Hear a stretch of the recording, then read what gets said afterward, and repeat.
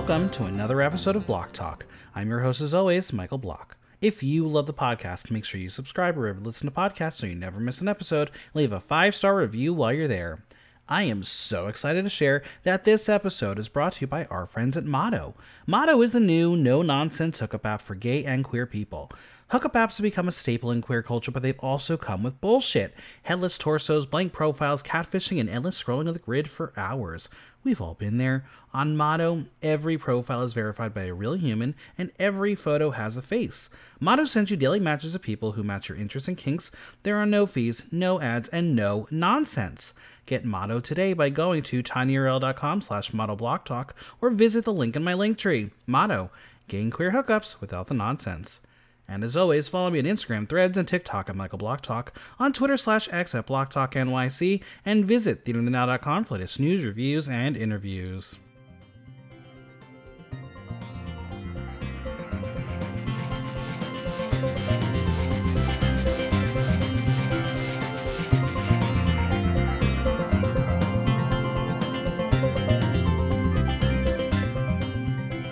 Welcome to Mergatory.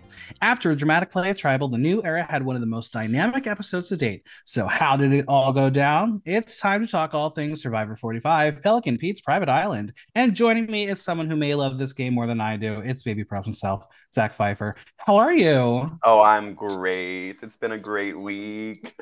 I feel like I've been on a Survivor high since the shot in the dark was pulled. It's been riveting, and I'm so happy to see Caleb for another week.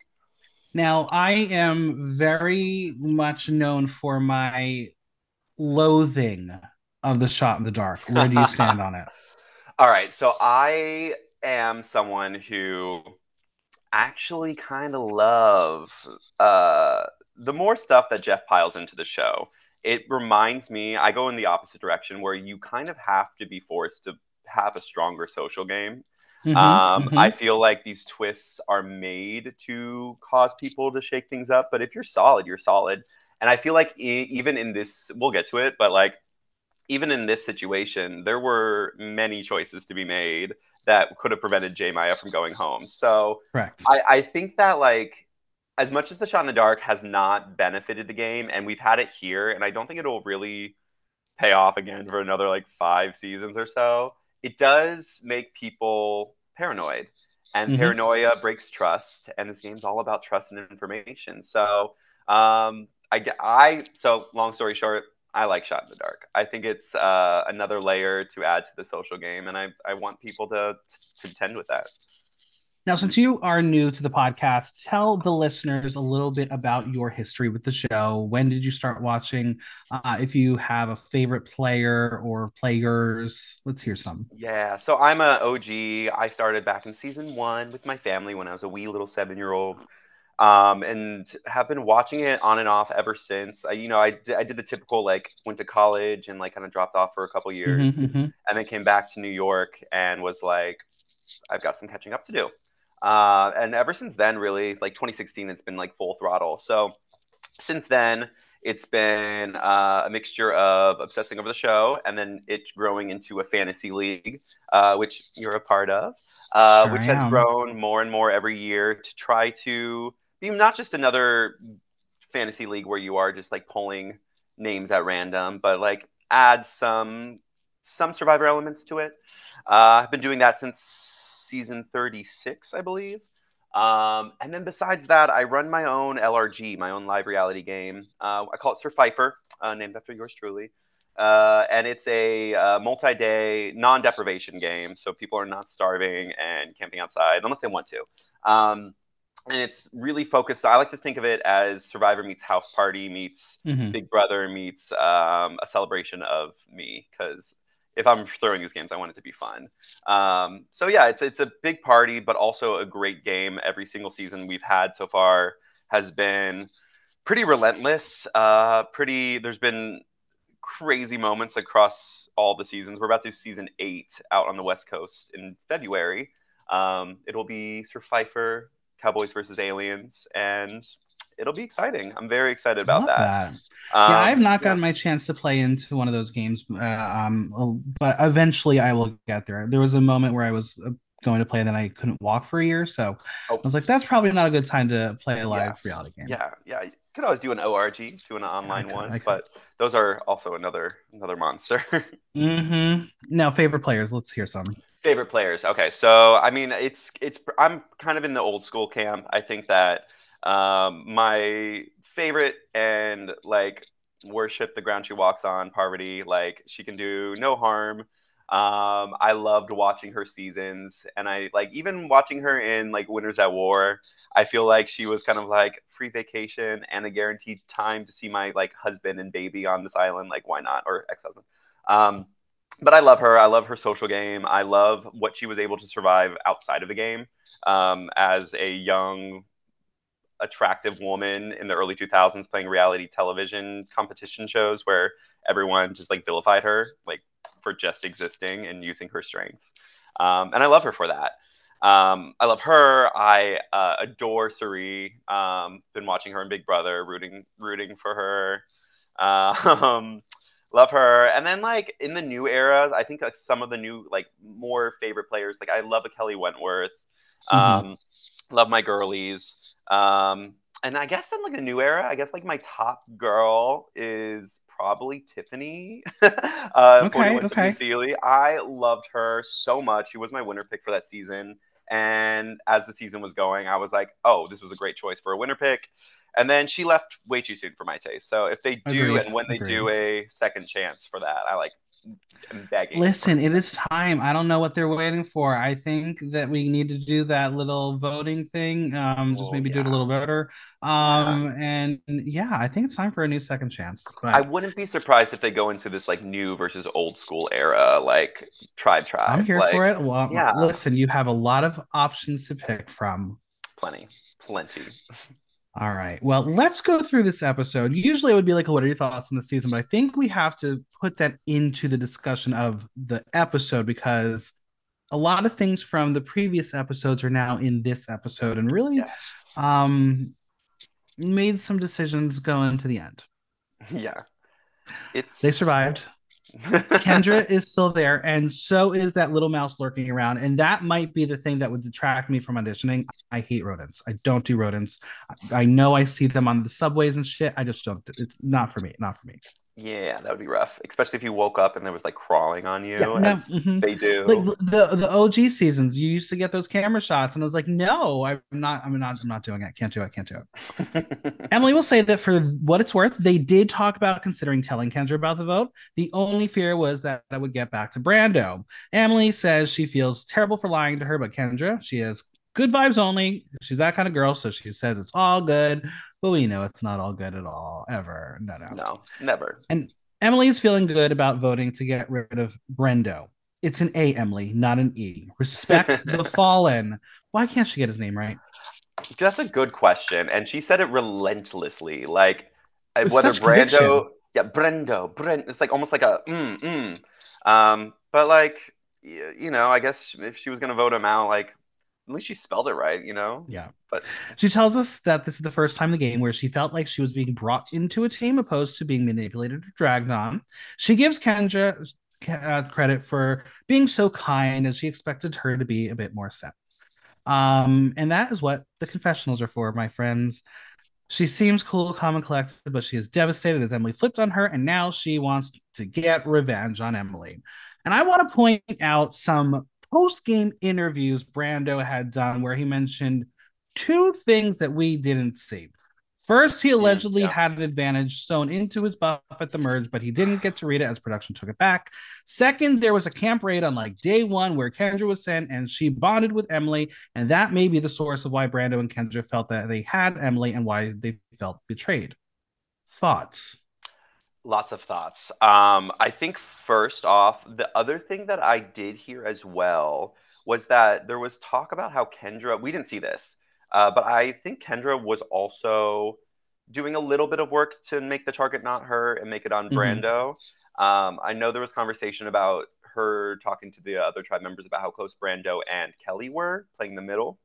So I do think that like as devastated as she was, and as much as she's like, I want revenge against Emily, like there's got to be a part of her that is like connecting the dots between the raid, what she has done herself, and the autonomy that she's taking, to seeing Brando go and not her. So like that, I liked her playing it down and everything, and then her confessional. I'm someone that I do not think that there is like any like intervention by producers by any sort in Survivor. But I am curious about the questions asked to Kendra in this moment of like, well, out of these people, who do you want to get out next? And I think that her targeting Emily as that person, I think, is a really interesting choice because she was on the bottom. She had a choice to make. So I guess it was her decision to be had.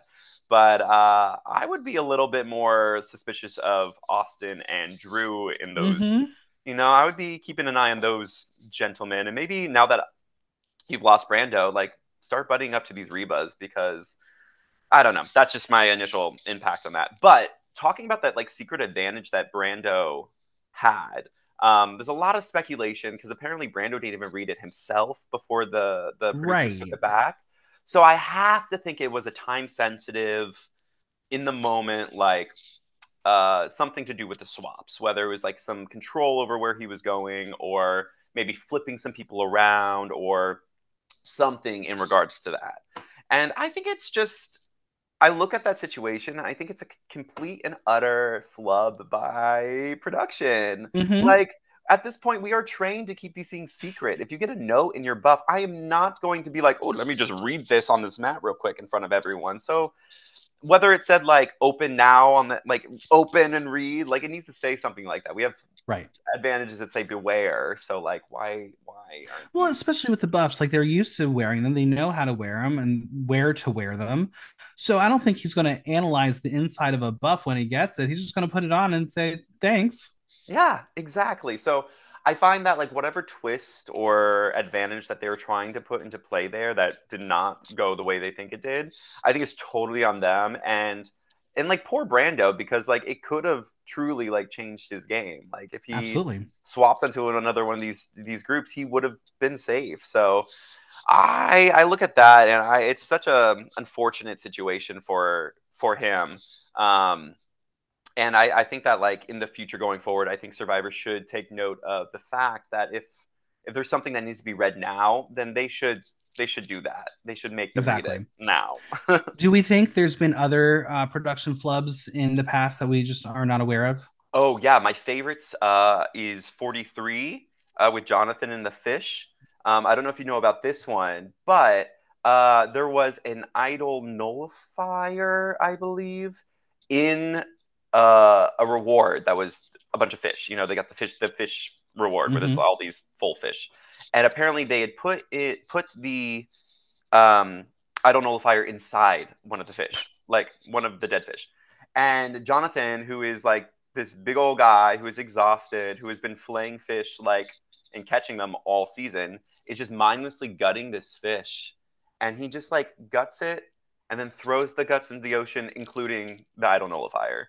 And I think that is another situation where it's like, maybe we don't put idols or advantages inside like dead creatures. Like that's a Agreed. little And I'll weird. mention it later. Like, if you want to do it with food, I don't know, put a message at the bottom of a bowl of pasta. I don't know. That was Yes. brilliant. They've done that before. Or like at the Mhm. bottom of a Yeah. cake or in the rice or like something. But like Or inside a in their fish, utensils. yeah, yeah. And there's a lot of more creative ways to get those advantages Agreed. strung along. But I do think that on surface, I think everyone's playing exactly how they should play coming back from a blindside with Right. 5 people. Um, Well, yeah. Kendra will tell them that she wants to work with them as a four, and Emily tells her to not read this as she's at the bottom. But Kendra has a petty side to her that she can't use in her day to day life because she lives in karma. But Survivor is the perfect place to let petty Kendra out. I love it. And that's I part of loved it why I would too. love to play a reality show because I'm allowed to be petty because I can't do it every day, Yeah. even though I want to. Yeah, it's a Thanks, New blast. York City nightlife. All right. Let's start our day with Lulu, as Caleb is 99% sure he knows where Sabaya found her idol. So he says to Bruce and Kelly that's where they can search now or go left and right later. Caleb has been trying to broker peace with these people since the swap and states that if he can't find the idol, he'd rather know where it is and who has it. Smart concept in theory. Very smart. I think that that particular soundbite could come back and haunt him in this next episode. Mm-hmm. Because Bruce now does have an idol, and as a returning player who had everything taken away from him after 12 hours, after like a horrible accident, I think it would be insane for him not to play an idol after the paranoia he experienced in this episode, and with the preview showing us that there's going to be two tribal councils of six. The target is which, and one of those six are going to be safe with an immunity Right. necklace. So that's only five people in each of these tribal councils that are going to be vulnerable. He's going to play that idol, and if he doesn't, then shame on you, Bruce. But Literally. if Caleb and Bruce are in the same group, then I think the target goes right back on Caleb. I think Bruce Absolutely. might be the only person in the game right now that could be a bigger target than Caleb at this point. Well, Bruce is going to find a leaf. Jake finds a snake. Kelly gets spider webs. And then, just sitting where Jake allegedly already looked and found snakes, comes Bruce's nonchalant hand. He has found it. Are we shocked that Jeff's pet of the season has the clue? Not at all. Not at all. No, no, it was a matter of Um, time. just like I predicted it, I was like, of course, Austin's going to get a goodwill advantage type thing because he's the alpha male, and Jeff just loves his alpha males. Well, Uncle Bruce in that smug face has the beware note, and he don't care. He's just happy he found it. It's a clue to the location of the hidden immunity idol, and until he has taken possession of the idol, he cannot vote at tribal council. Council, spoiler, your idol is buried under the center of your shelter, something we've seen in the past. How many days do you think it's been sitting there? Oh, I think it's been sitting there for ripe, like maybe 12 hours. Yeah. I do not think it's been there long. Well, maybe they did put it back after Spia left, so maybe it's been there for a couple days. But it's uncanny to me. I love to see the comparisons and like the strings that connect the seasons and Survivor at large. But Kelly Wentworth found her idol under her shelter and used it to to have the record for the most Mm-hmm. votes nullified against her. And now this idol has been found in the same episode as another person breaking that record. It's not like Bruce didn't play it or anything, but I saw that little comparison and I was like, this is either divine intervention or some like really well done producing. More like the If it was divine a intervention scripted side. TV show, you'd be like, it makes all the sense. Yes, exactly. But I do watching this though. I wish there was a little bit more a clearer storytelling because for most of his search of this idol, I was under the assumption that they were splicing him looking for the idol hours before a boat arrives to the boat arriving to make it seem like he had this urgent. And I still kind of think they might have done that. Um, because yes, in the Talking Heads, Bruce is like, "Oh, I gotta find this idol because the boat's here," and la la la la la. But I also think that like there's a chance where he was looking for it earlier and like is talking hypothetically now of like, well, if I hadn't found it and the boat came, like I could have lost my boat indefinitely. Like what would have happened then? So they like kind of did do a good job of like making it seem somewhat exciting and like time sensitive. But what's frustrating me about this particular idol is why is it completely different than Austin and Couture or in Thank you. Sabaya's idols? Like, why is this one not covered in wax and up in a tree, and you have to solve a Exactly. riddle and then trek up a mountain? Like, it's so bewildering to me that they didn't include this, and maybe in the production side of things, they're like, well, if it was one of those idols, like he wouldn't have time. Well, too bad. If he doesn't have time, he doesn't have time. So I think that they are really pushing to get another idol in play for the season, and this is just what happened. Um, That's I was why I kind of say put it at disappointed. the fucking merge feast.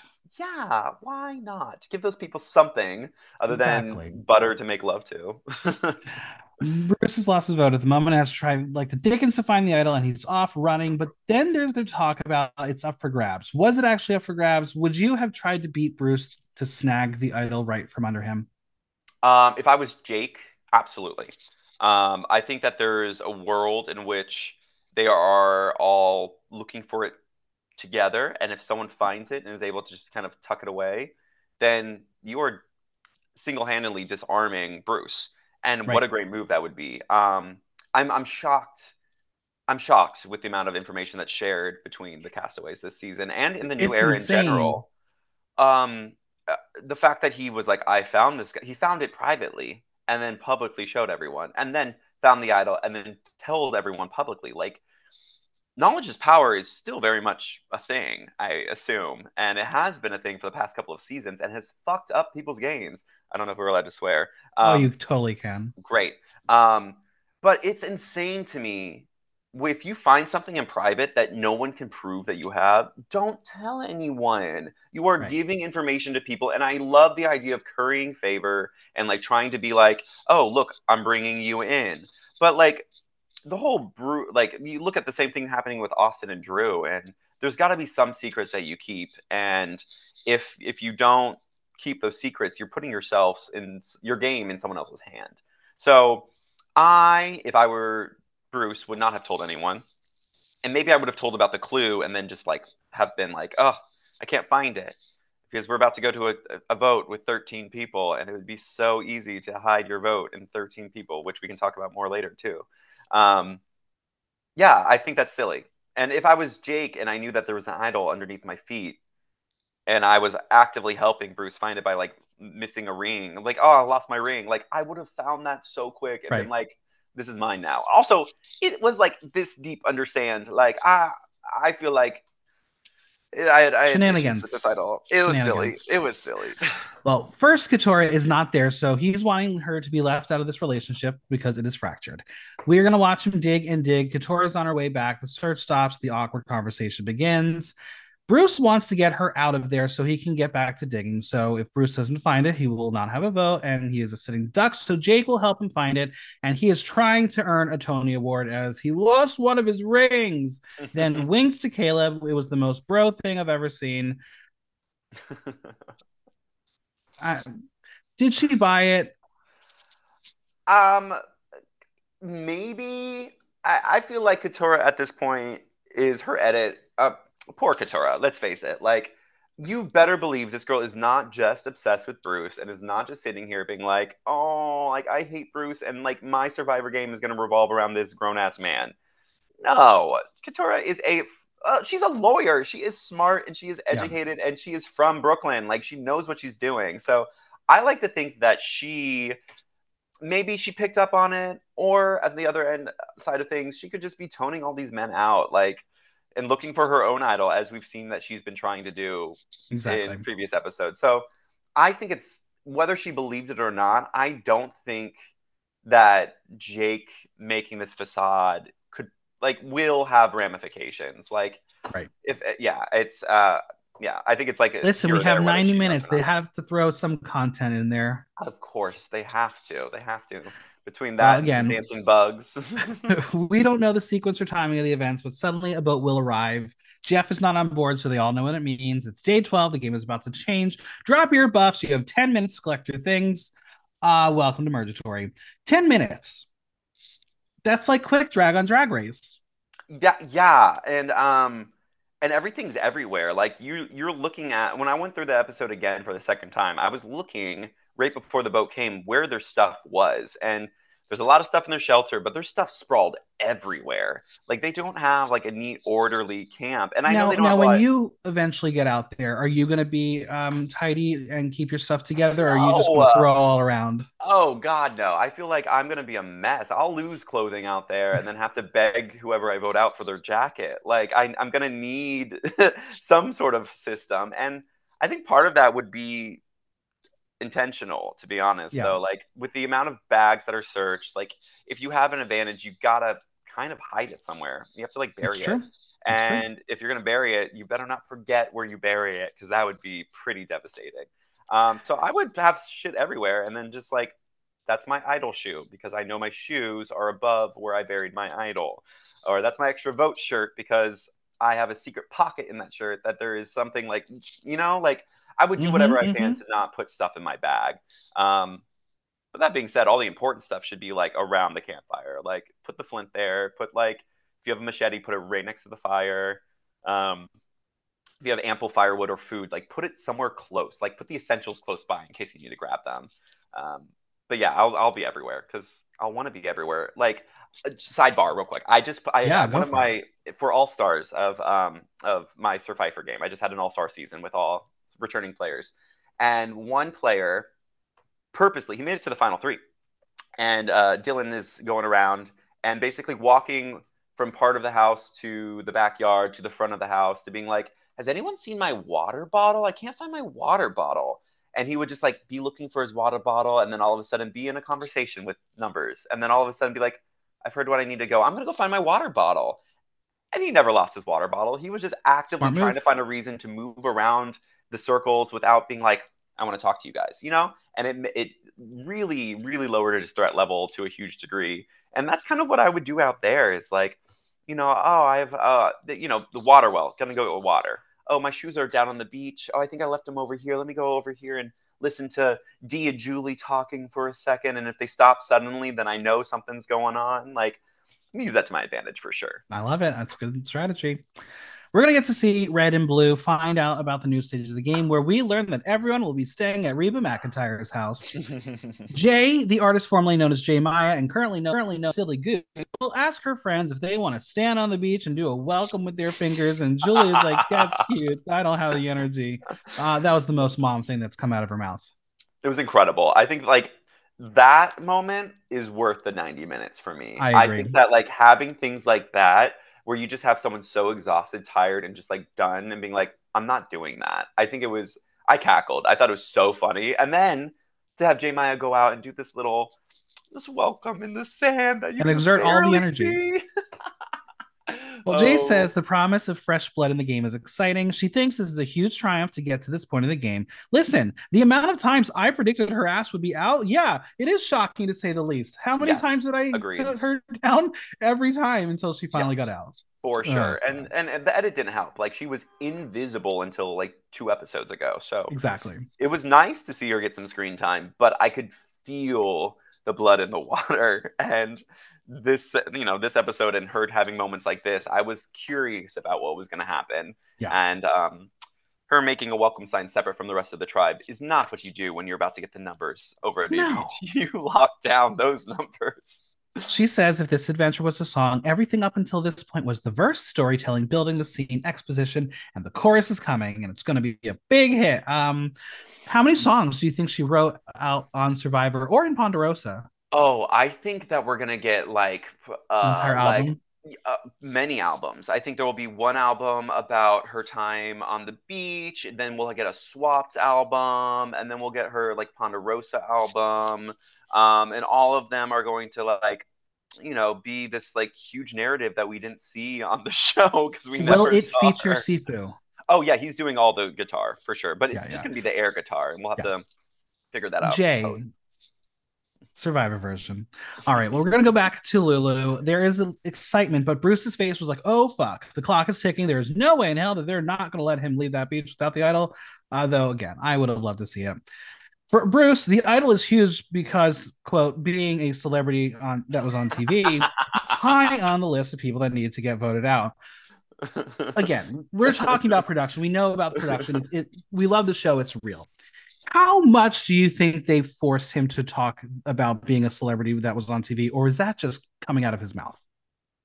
I want to think that Bruce came to that decision all on his own. I I like think to so think too. that Bruce said, I am a celebrity. And you know what? I guess I will say this because let's be frank. I went to the Wendell and Bryce's watch party for the finale of 44. Uh, all of the cast of 44 was there, including Bruce, who at that point Mm-hmm. was confirmed to be on 45. So I was sitting here scanning him. I was like, you look a little thin, gashes on the head. Like, what's going on? But him being in those watch parties and being in the circuit and in this new era of Survivor, how social and interactive these players are throughout their seasons, I do think he did kind of feel like a celebrity because I saw Bruce. I was like, it's Bruce!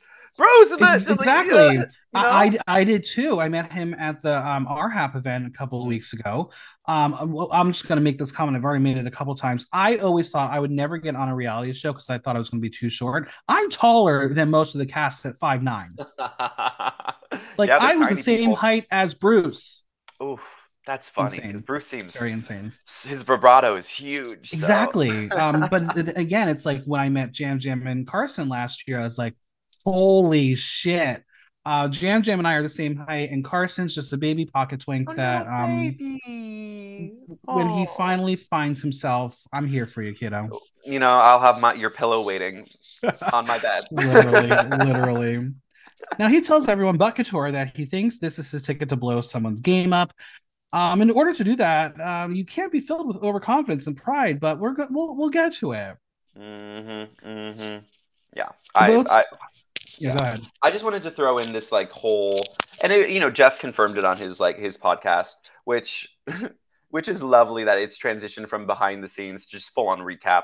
It lasted long, but he's talked. They asked the question, what would happen if you didn't find the idol there? And a part of the script, I guess, is that those beware things last until everyone's officially merged. So I would have, this is me just wishing and hoping, but I would have loved to see Bruce not find this idol, go into this tribal council without another vote. Not like it would have made a difference by any means, but it just would have added another layer of chaos to this Mm-hmm. this mergatory vote. Now, would he have known that? So he would know that he didn't have a vote because he didn't have the idol. Right. So he wouldn't have been able to vote. But if, say, Jake had found the idol, or someone else had pocketed the idol and not told Bruce, Bruce would have gone into that tribal council thinking he didn't have a vote, and then he would have gone up to vote, and there would be a parchment there. Instead of saying, you don't have a vote, sit down, he would have been able to vote, Do the confirming players that have someone found it. access to the rule book? Like, can they just say, "Hey, can I see this rule?" That's what I got. I'm curious if they can just be like, hey, Jeff, I have a question about this. Or like if they can talk to the producers about clarifying these rules. Because when I put my games together, I throw advantages and idols out there. And I try to keep it as streamlined and as concise as possible. And so each thing comes with that script and you're able to read through it. And I have a lot of notes in there. And still people play them wrong and still people get the rules wrong. So in the chaos of the game and when things are moving quick, I think that it needs to be kind of explicit. And it's hard to do that when you have new twists and advantages that are arising. So I think that I don't know if they do this or not, but it should fully be capable in the rules for like people to have their confessionals and be like, all right, I found this. Walk me through this. Tell me Right. about this. What can I do this? When can I use this? How can I use this? Like without putting strategy behind it. Just give us the basic utensils. And Exactly. Like if what we see is what is right for television, they get to then have the next 5 pages of all the rules and regulations. yes, because I think of last season with the inheritance advantage. I think of the bank your vote. Like I think of all these new things they threw in, and the inheritance one was the most confusing to me because I was like, this seems so OP if played correctly. Like you find an idol in addition to that, then you get to play your idol twice, and no one will know that you get your idol back. So I find that advantage has some wings to it. I feel like they could probably bring that back and it could play off pretty well. But that's something that like you got to clarify some things for Right. me. Like, what are advantages? Can I get a shot in the dark die? Someone plays their shot in the dark because that's an advantage, right? Right? Or is that just a twist we add to the game? Is someone so like does that go for extra votes, steal a votes? Like, there's a lot of things built in there, and I need the roster. I need someone to walk Absolutely. me through it. The boats are zooming in as day 12 is giving us the mashup we've all been waiting for. As New Reba sees Austin and Drew are safe, their full red powers are activated once again. And the funny thing is, it's Silly Goose Jay who is most excited by this, not knowing her neck is actually in the guillotine. Oh, poor girl. Dee says they can't be too happy, but she's thrilled. Now, I don't know if this cast is unaware. I don't know. The previous 4 seasons were not on their televisions or whatever. Maybe singing We Made the Mergatory isn't as catchy, but the fact that they're all singing out We Made the Merge, so silly and so incorrect. Yeah, I didn't want to be the Emily Flippin of the group, but I was gonna be like, y'all know you didn't merge, right? Like you are Right. celebrating like you made a milestone. Only for and Jay was one of them. Jay was like literally sitting there being like, "We made the merge." When it's like you're gonna regret saying that because You didn't. like you did not make the merge. You made Yeah. Mergatory. You almost survived Mergatory. You did not get your orange buff. So mistake on all of their parts. Now, Dee will note that the 4 of them are intact. Her, Mama J are still extremely close. Drew and Austin are the next on her trust list. She will put anyone else's name but theirs. Caleb not only can't believe he made it to the beach, but being there with his number one ally, Emily, he can't believe she made it this far with how she started the game. He says she is an ally he can trust in and be able to navigate the rest of the game when they're only Lulu left. He hopes they will be the swing vote and be pulled into Reba or Bella. Hmm. Could have happened if Bruce wasn't Bruce. Anyway, Yeah, speaking of yeah. Emily, she will hug and get some apologizing to do because look at her. Caleb did rub off on her. She's learning. She's definitely learning. She has come a long way, and like I, as much as television would have been much more interesting if we had that like audacious, caustic Emily that we had from in the first episode. I'm glad we got a taste of that. I'm glad that Emily has adapted and changed. I'm curious if we get, as the pressure rises and we get further in the game, if we're going to get some of that Emily back, because I would like a little bit more of that flavor before we get to the end of the season, because I think we need it. With everyone at camp, Reba has a surprise for everyone. They got fish, and Kendra is about to lose her mind. She has not eaten anything. She is sobbing and then screaming as she watches the fish get descaled. Yeah, It's yeah, the little things in Survivor. it is, and the fact that she cried her little eyes out for those fish, I was like, good, good, enjoy those fish. You take It's those all fish. fun and jovial until they realize with everyone on the beach, they can meet everyone and start making moves. Jake is happy to meet everyone, and Kendra says they're all overwhelmed as they are trying to meet each other. But Peep Drew starting to well up.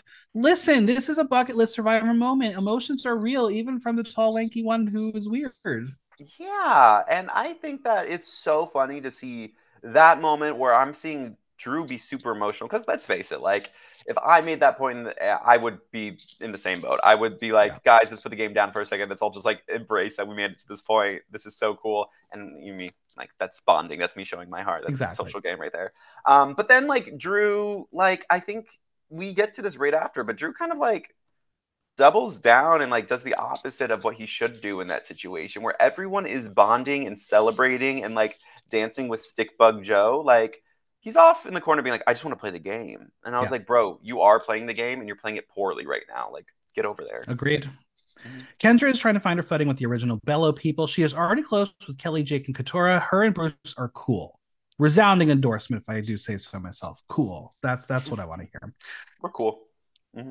We will see him tell the peeps at camp that if it starts raining, they're screwed. So they have to get to work and get some stuff done. So Bruce already bruising. Kendra is going to recount with Old Bello and share information, and information is gold in the game. She tells Bruce and Emily that Emily is the one that flipped on her and Brando, and Bruce says it's good to know that she's playing the game, and that makes her high up on his target list because Bruce is that dude. Hmm. Emily thinks her position is relatively precarious. Day one, she called out Bruce and didn't think twice of the comment. She thinks they have pitted her and Bruce against each other. So let's see if they can squash the beef and bury the hatchet. The two are alone on the beach, and she will tell him that she just loves to play devil's advocate. He tells her that she doesn't need to apologize, that it is a game, and what she was saying made sense to her. But on the surface, he's like, "You're fine, everything's good." But in reality, he has turned to be Arya Stark, and her name is on his list in red underline. As T Swizzle says, "Oh, look what you made me do." Yeah. It was an interesting edit to me because like they seem to like be like, all right, well, we're good. And then like it made it seem that Bruce was the one in the two that was like, we're good, but I won't forget.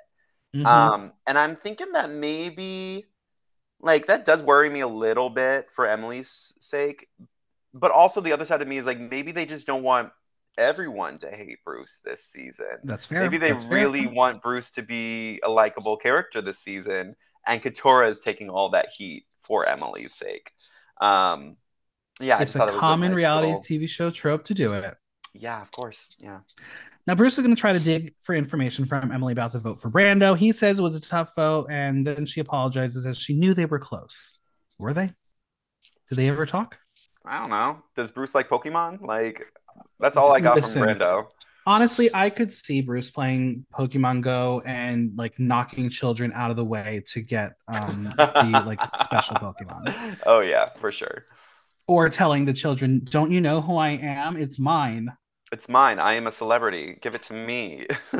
Emily will tell us that they can move forward from the comments on the barge, but doesn't mean they can move forward in an alliance. The game of Survivor is understanding if they can trust one another moving forward and don't hold grudges.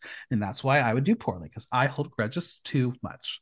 Oh, yes. But like that's the thing about Survivor though, is like I hold grudges too, Mm-hmm. but grudges are so much more satisfying to like fulfill if you're like Oh, fully. smiling in their face and you're stabbing them in the back. It's the gay So in me. I love watching someone's fall from grace. yeah, get them, lure them in, keep your enemies close so that you can be close enough to stab them in the back. And I think that's Bruce's biggest fault here is that he's Mm-hmm.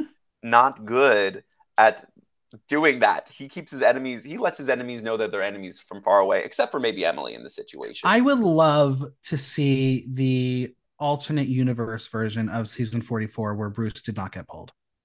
Yeah, I wonder who would have I think been he in still would that have been spot. voted out first. Yeah, I think that he would have very easily been like a an early boot in a season if he didn't have the survivor clout. Because let's face it, Emily was right in the first episode. Emily was 100% right. Like Bruce is coming around being like, I don't have this experience. Like I was only out here for 12 hours. Like what leg up do I have over you all?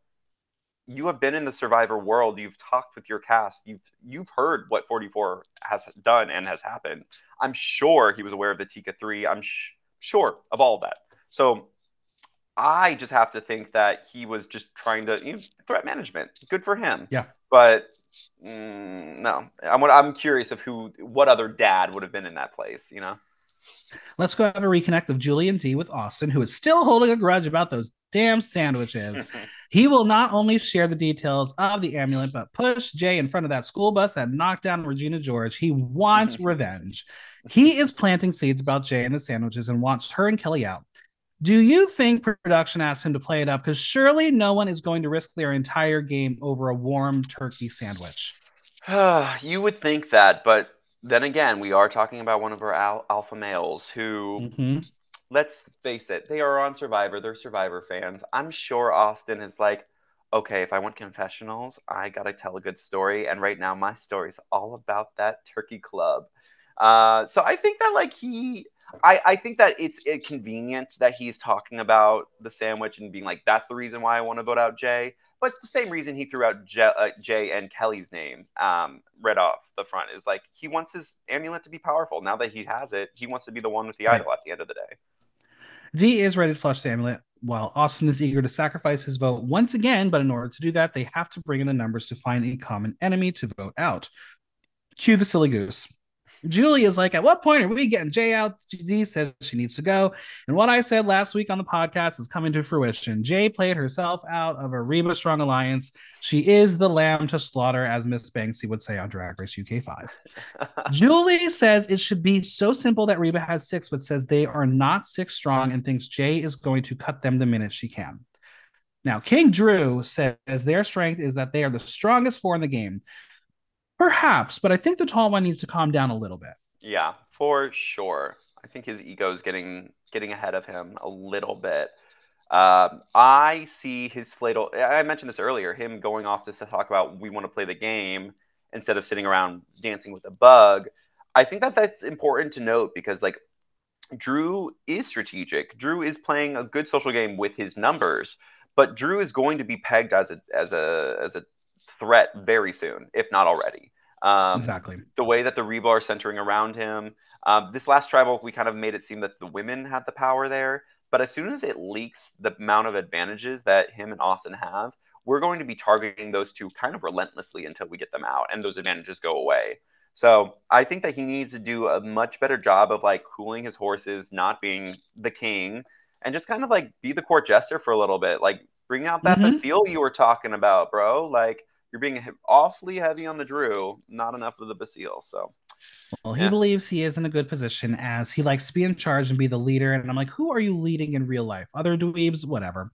He believes that the numbers have to dwindle down. And at the start of the merge, he's just going to squash them all. He's not here for the meet and greet. Meanwhile, that's my favorite thing. I love the meet and greets. And he wasn't at the RHAP event, so he was not really there for a meet and greet. interesting. Now, cut to Kendra admiring that stick bug and seafood beatboxing. He does not want to pretend they're all buddy buddy and chums. But come on, don't play yourself too hard, Stickbug. We enjoyed the dancing. Yeah, we I enjoyed. loved it. It was nice. 90-minute special. Now, again, the dancing bug is thinking that they made the merge, but Drew says they've entered a new stage and you have to elevate yourself to the stage of the game. And as we know from our dear friend of the pod, Jam Jam, social game is integral. Drew, you don't got it. Yeah, yeah, he just really doesn't. And I think that it's a learning lesson for anyone that wants to play the game. I think that you look at the game and people start making mistakes once they feel comfortable. And that's why people Mm-hmm. playing from the bottom tend to make it further into the game. That's why we have Emily doing so well right now, is because even once you kind of get the target off of you, you remember that panic and that fear of your name coming up so many times. And that makes you start thinking in ways that someone like Drew won't. Drew will think logically, which will lead to predictable choices. Emily will Exactly. be thinking illogically, which will come up with amazing moves and hopefully get her further in the game. Yeah, Drew needs to make some friends. The rain is raining, and I'm like, nah, I'm good. But Sifu loves the rain. And I do think you are a psycho for that. Yeah. And once again, Sifu walking around with that damn machete, please take the weapon away from him. It is not a toy.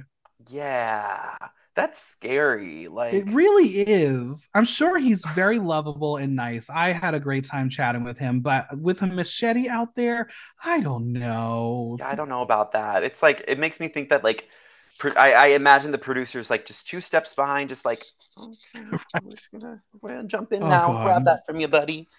Steve will ask Austin and Emily why they don't like getting rained on, and the same person, Austin, says he likes getting rained on when he has a place of warm and dry to go on. Listen, the only time it can rain on me is if Lady Gaga and Ariana are playing and the gays are living, but that happened like some years ago, so that's all in the past. Yeah, we don't need that. I think that is just again like Sifu is playing a really interesting, isolated game. Like I Mm-hmm, don't think mm-hmm. he's quite connected with the rest of his tribe mates in the sense of like you even in those situations like you can be that guy that brings the positivity and the optimism but like if it's about to downpour and people are about to be wet and like cold for the next like several hours like maybe we don't be like oh this is no problem I love this it's like no commiserate with Right. everyone bond with everyone. Well, he says it's crazy with 13 people at camp. It's psychological warfare where they are getting to know each other. Now, what is your strategy to get to know a complete new group at this stage of the game? Is it to pretend you're an anime character like Sifu and then jump behind two women and try to scare the shit out of them? The man is wild, like sweetie. This edit is it's not making him out as a sane person. No, I think they're really trying to pull out another coach or like coach meets Russell E. Like they're trying to get a type here with the yeah just just be smarter like you just met these people don't scare the ladies and like Right. don't like supersonic like people because like that's not really gonna be like oh yeah I can work with that guy he just obliterated me. Yeah. We're gonna have a reunion between Caleb and Emily, who are walking and talking in the sun. Does that mean this conversation was before the rain or after the rain? I don't know. Silly editing. I just noted. I have an obsession. Anyway, what is her impression so far? Well, she sees divisions on the Reba tribe that she didn't necessarily see on the old Bello. She tells Caleb it gives them a better shot to get in the middle of that as they need to be seen as numbers or they're easy pickings. Please welcome to the stage, Easy Pickings, at a bar in Brooklyn somewhere this year. Mm-hmm. Caleb knows Emily is trustworthy, and that makes her the most trustworthy person right now for him. And with Emily's in with Reba and Caleb being with Bello since the swap, there is opportunity to get information to play both sides and not get caught in the middle. Be careful who you do and don't chat with.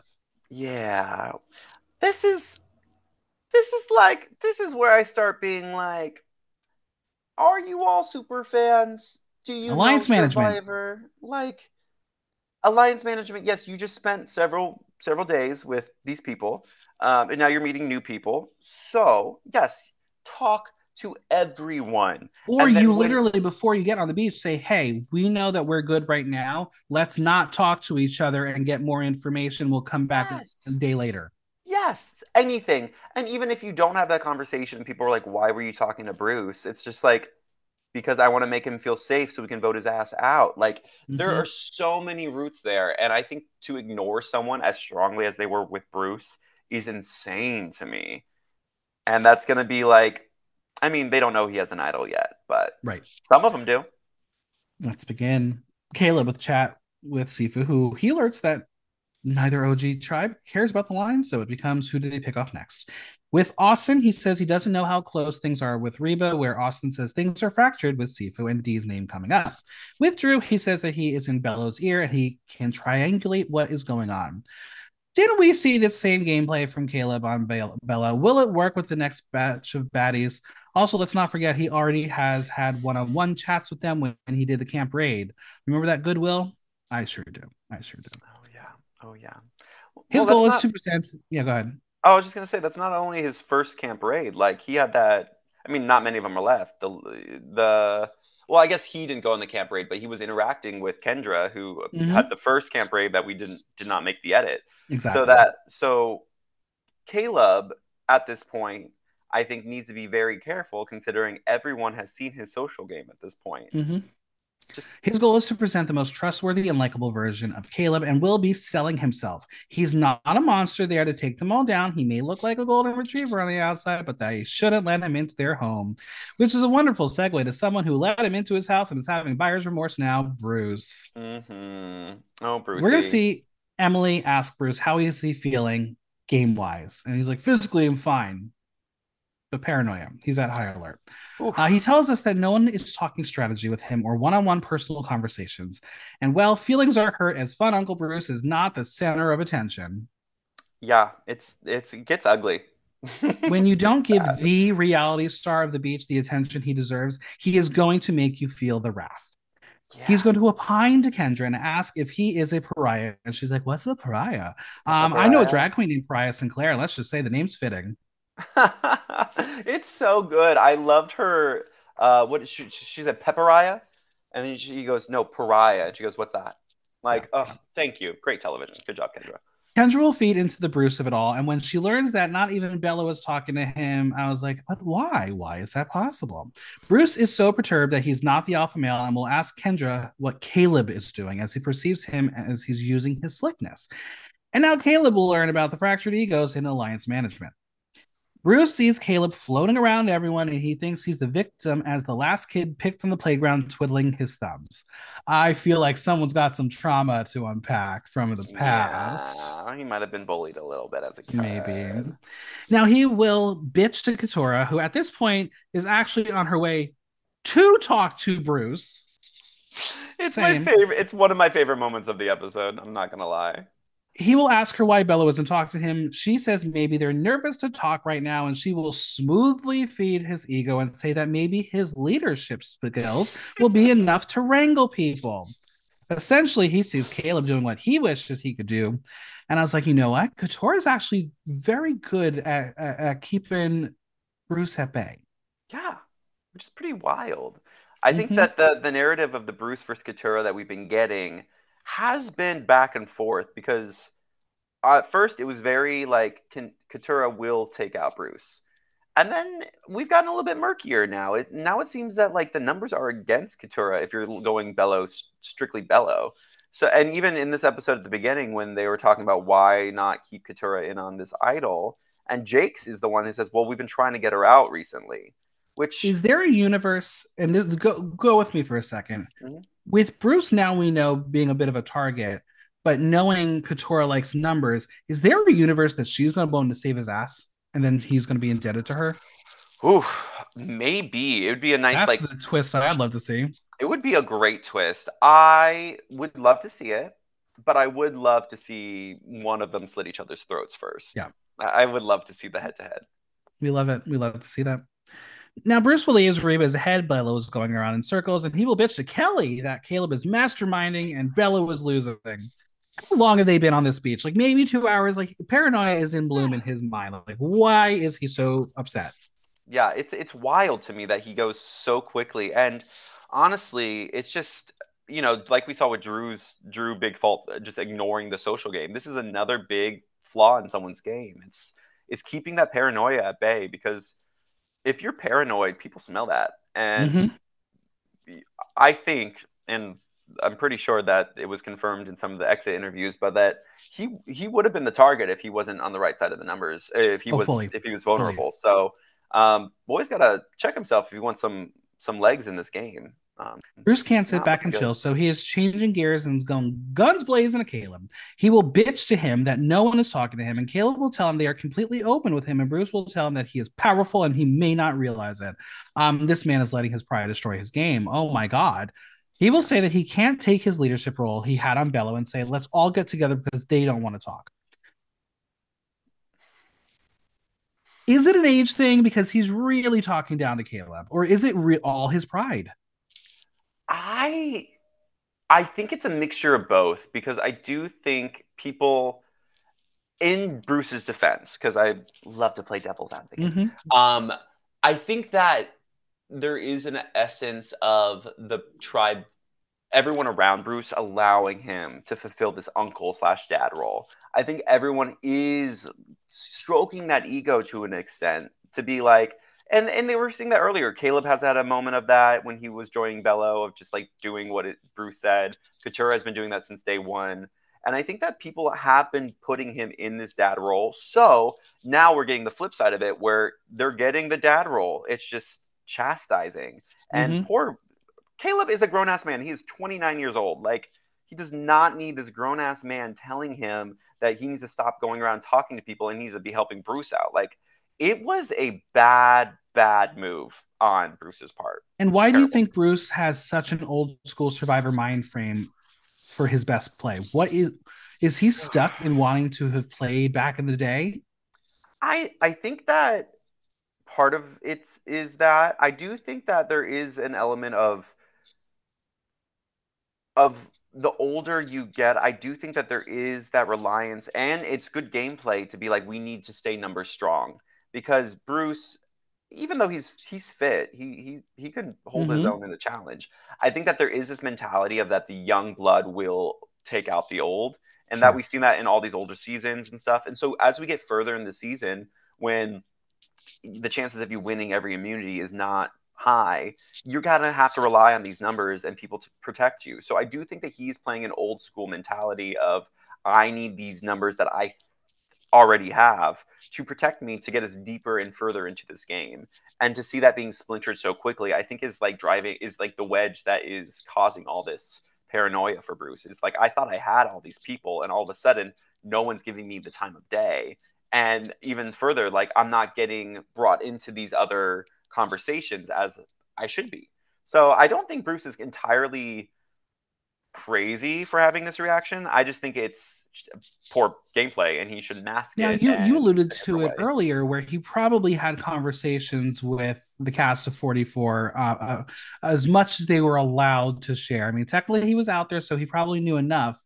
But Yeah. you would think, at least with the Tika 3, he would have gotten information of, so this is how we got to the end. It was Yes. bad news at the beginning, but we used it all to our advantage. He hasn't even used anything that those three used in their gameplay and was No. successful.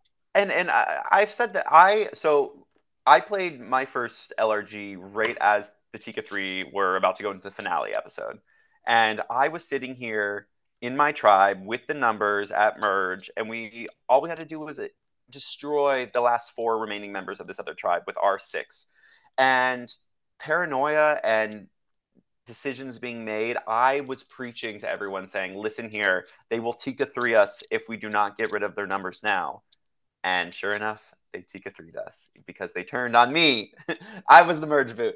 So I like think about that. And I don't think it's just unique to 44. I think in Survivor in general, like once you decimate the number so low, then they do become numbers to make those flips happen. And I think that a fresh reminder every time, like I think what Bruce is doing here is trying to prevent that from happening and being Right. like, we have to say Bella's strong. Like Bella Reba, let's just get out these two numbers in the middle and I think we'll be good. Then we can do the war between the two of us.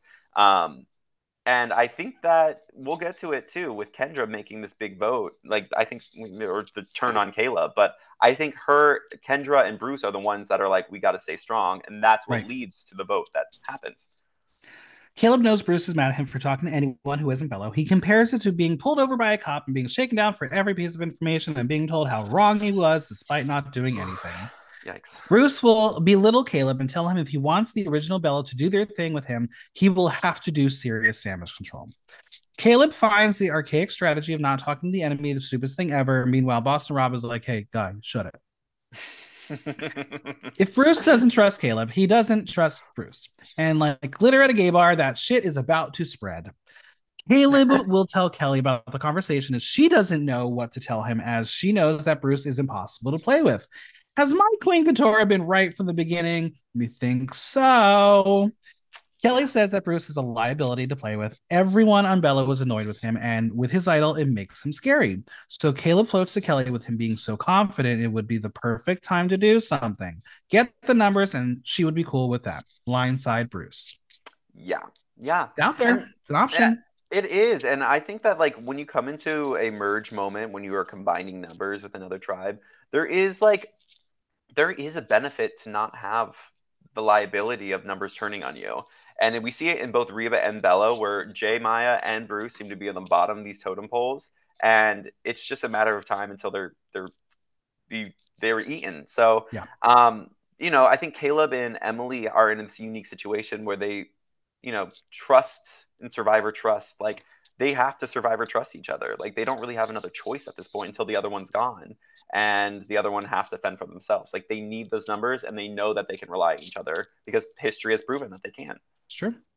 All right, come on in. Shall they get to it? First, they have to give back tribal idols. Pelican Pete and his base are no more. Oh, Are you going burn to them. miss Pelican Pete and his base? Burn those idols to ash. They are the worst things I've ever seen them pull out on this Last show. season we got Party City sword and armor. This season we just got a random totem they found on the beach somewhere that they split apart. And a What are we coaster? going to get next? Yeah, what are we going to get next season? I think maybe like a rock and like some moss that they found on top of the rock. Like, How about a fucking stick? I hope it's a fucking stick. Me I mean, too. are you watching UK Survivor? Because I'm not having. I'll they're get to it. you'll get to it, but their tribal immunity is basically a fucking stick. And I said, Oh huh, boy. that's a choice. Well, no individual immunity yet, as they have not made the individual phase. They're in the limbo dance. Of They course. will be randomly divided into two groups of six. One player at a time will crawl under a muddy net to a cart where they will push the cart across the field, collecting very, very heavy sandbags along the way.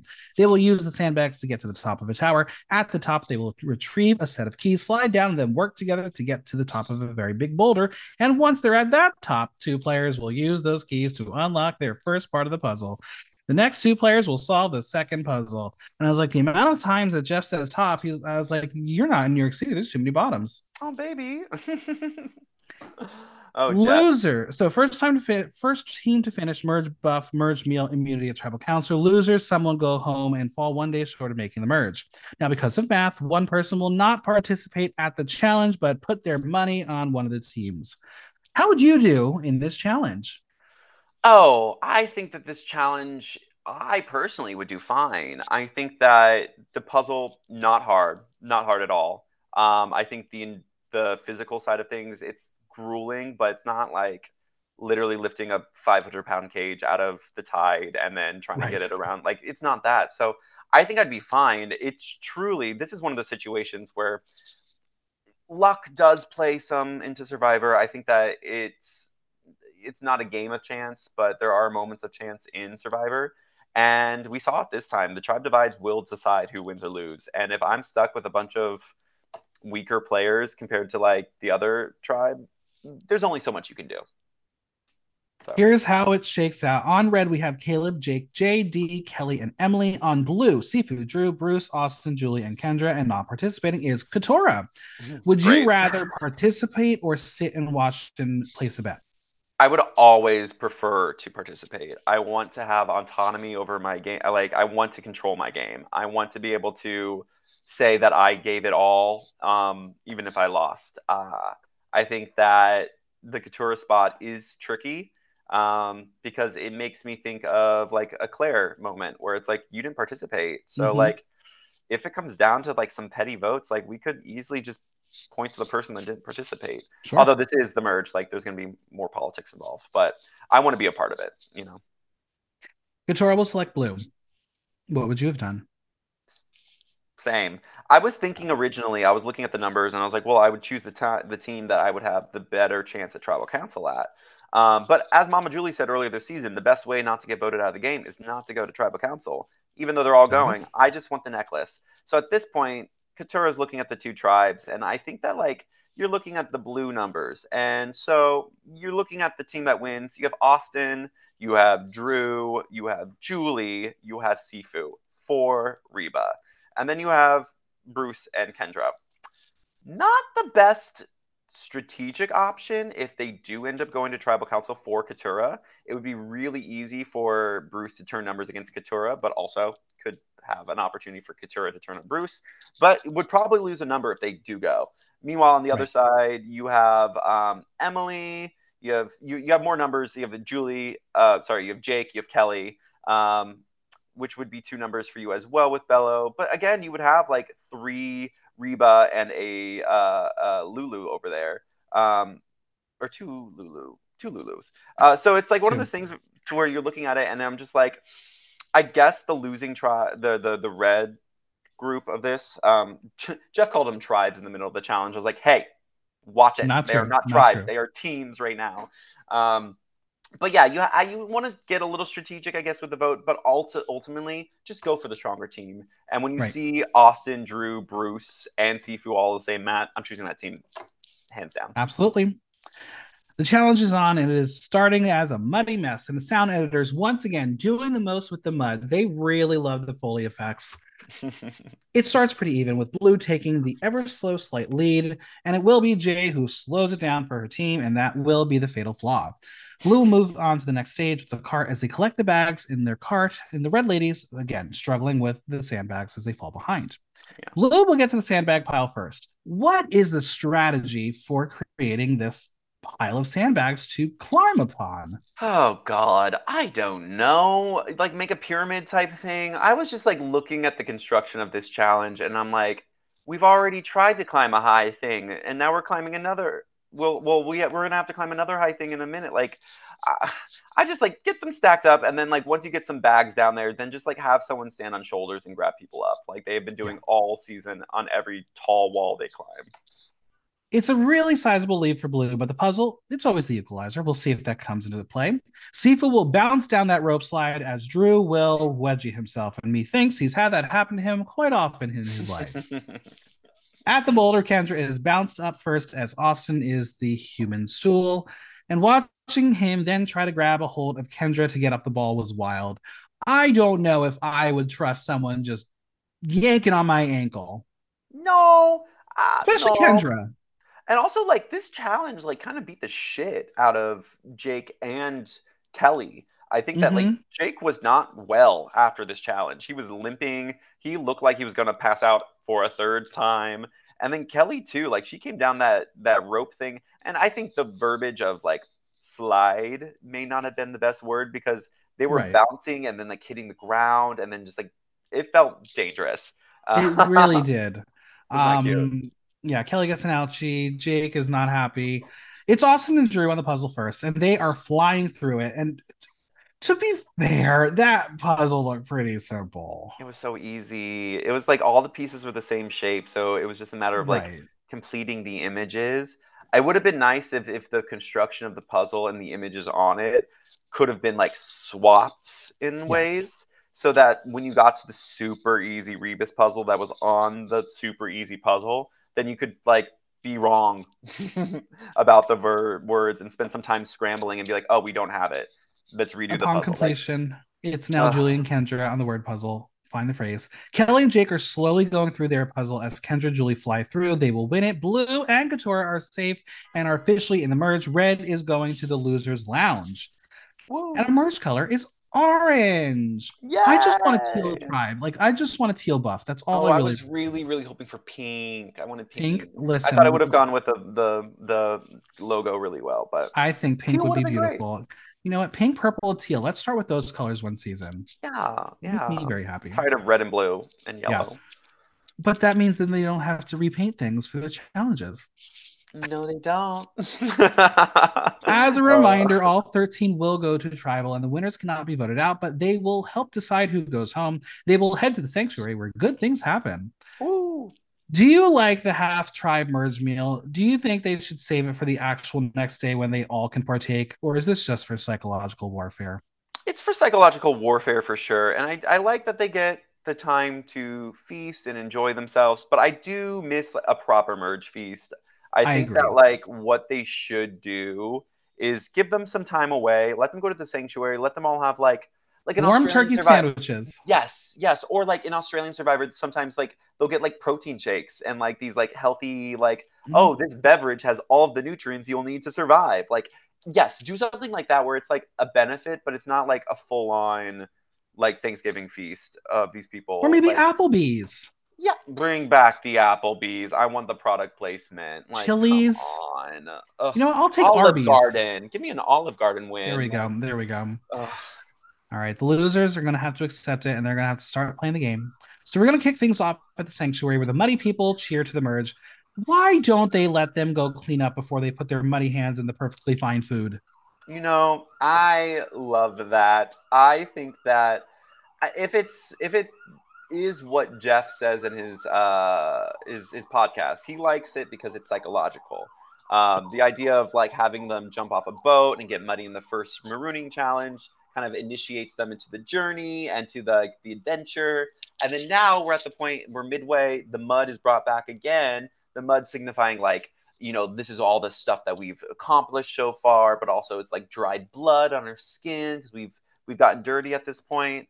For health reasons, maybe they should like let them clean some things up. Correct. Correct. But it's Survivor, and disease doesn't apparently exist out in Fiji. So maybe clean them up. Maybe that should be the reward. Is like a spa package where I'm here for that. Ooh, I love yeah, that. like some little crumpet sandwiches and some like champagne. Like that would be plenty. Now, we talked about it a little bit earlier about how in the past, in the OG days, the merge feast might have a little trinket for someone that they could Yes. use. Do you want that to come back in the new era? I wouldn't be surprised if it already has been back in the new And no era one's and they found just it. haven't found it. I know that they've gone above and beyond to make things harder and more difficult to find. So like maybe there was something at that in the sanctuary because good things happen there. The good And things do Jeff happen there. doesn't let us forget that because they're going back to the sanctuary I next mean, week as we've well. already mocked their flubs a little bit. Maybe they'll have a bowl of pasta and there's a single strand of pasta that's actually an idol and it'll go down someone's throat. I hope someone will just eat it right up, or that meatball was actually an idol. So There it is. you're There gonna we have to go. wait a couple hours before you can play that one. For the first time in 13 days, they are eating food, specifically butter. Oh, Drew would butter, love to make love to it. such a Do you think weird. any of them just like ate the stick of butter? Is that a step too far? No, I feel like someone probably did like had some bread and then was like, "Here's the stick of butter on Yeah, top." just yeah, yeah. I feel like part of these experiences are so much of like I haven't had these textures and these flavors in my mouth for so long, so let me just try it. Right. Um, I feel bad for their stomachs afterwards. So Well, literally. I mean, let's talk about how Drew notes that at the merge feast, everyone's guard is down, and then there are people who have not eaten and are chugging alcohol. Surely that does not end well. Drunk players make bad moves. Would you limit yourself if you had the option to have alcohol as a player? well, yes. Mostly because I'm sober right now, so I would probably intend on playing the game sober. I think that it is so silly to see them get wasted. I think the only times that it was like kind of kind of cute was maybe like the Cook Island naked jacuzzi moment. Sure. And also one of my favorite moments in Survivor history is when Mike White gets absolutely trashed on wine and they find the idol um, with that reward, whatever they had. But it is interesting to see people drink the way they do, and I get it. You want to try these comforts of home, but like you're gonna be hungover. And they Like were you just mixing beer and wine, which is not usually not a good cute. thing to do. No, no. And if you're chugging wine, God, like 2 glasses of that and you're drunk. 3, you're wasted. 4, you just drink a bottle of wine and you're gonna have a hangover tomorrow. because you Now don't have we water in your system. right, and well, speaking of that, do they have the option to have water with this meal? Oh, I'm And sure. Fijian pizza we know is terrible. Do we know how Fijian wine is? Is that have we gotten a Yelp review on that yet? That's a good point. I don't know. I would hope at least they have like bottles of Fiji water like everywhere. I would Like hope so. let I would that hope product so. placement. But the Fijian wine, I'm sure, is just adequate, like a nice Yeah. Chateau Diane moment. Sifu will open the floor about the vote, and he will say that Jay is at the top of his list, and Drew will agree that there is no love for Jay, and he would be fine with the decision. And Katora will be intuitive and confirm that they don't have a deep connection with Jay. So Julie will throw out that if she wrote that she did write Sifu's name down, which we all know, Jay included, is a bold-faced lie. Yeah, Sifu thinks she is trying to slither up and cut people's throats, and Julia's like, "Yeah, you keep talking about that, and I'm just going to keep backseat and not deny it." yeah, and I'm curious if they've had conversations between the three of, well, at least Dee and Julie about the truth about that vote, and if Dee was going to be so like adamant about not telling anyone, I do hope to think that that truth has died with Sean's quit. Yeah, Um, so I honestly I think that maybe Julie is just earnestly being like, yeah, she voted for Sifu because that's what she said. Why would she Julie lie will about that? throw. Yeah, Julie will throw out a thought that Caleb and Emily are the only two from Lulu left, and Kendra says that Caleb is a dangerous player and she has had her eye on him since the beginning, which I'm assuming was during that little raid we never saw. I'm sure. I'm sure of it. Yeah. So I'm really curious to know what made her so suspicious, but Couture will throw out that Emily is kind of not connected to Reba or Bellows as she is safe, but in the middle. Kendra will really dive heavy in calling Caleb a threat in the game as he is talking to everyone, and Pete Bruce just smirking. He will note that when it comes to social games, it's time for Caleb. I don't know if they had a conversation about it, but he was so happy that he didn't have to say anything.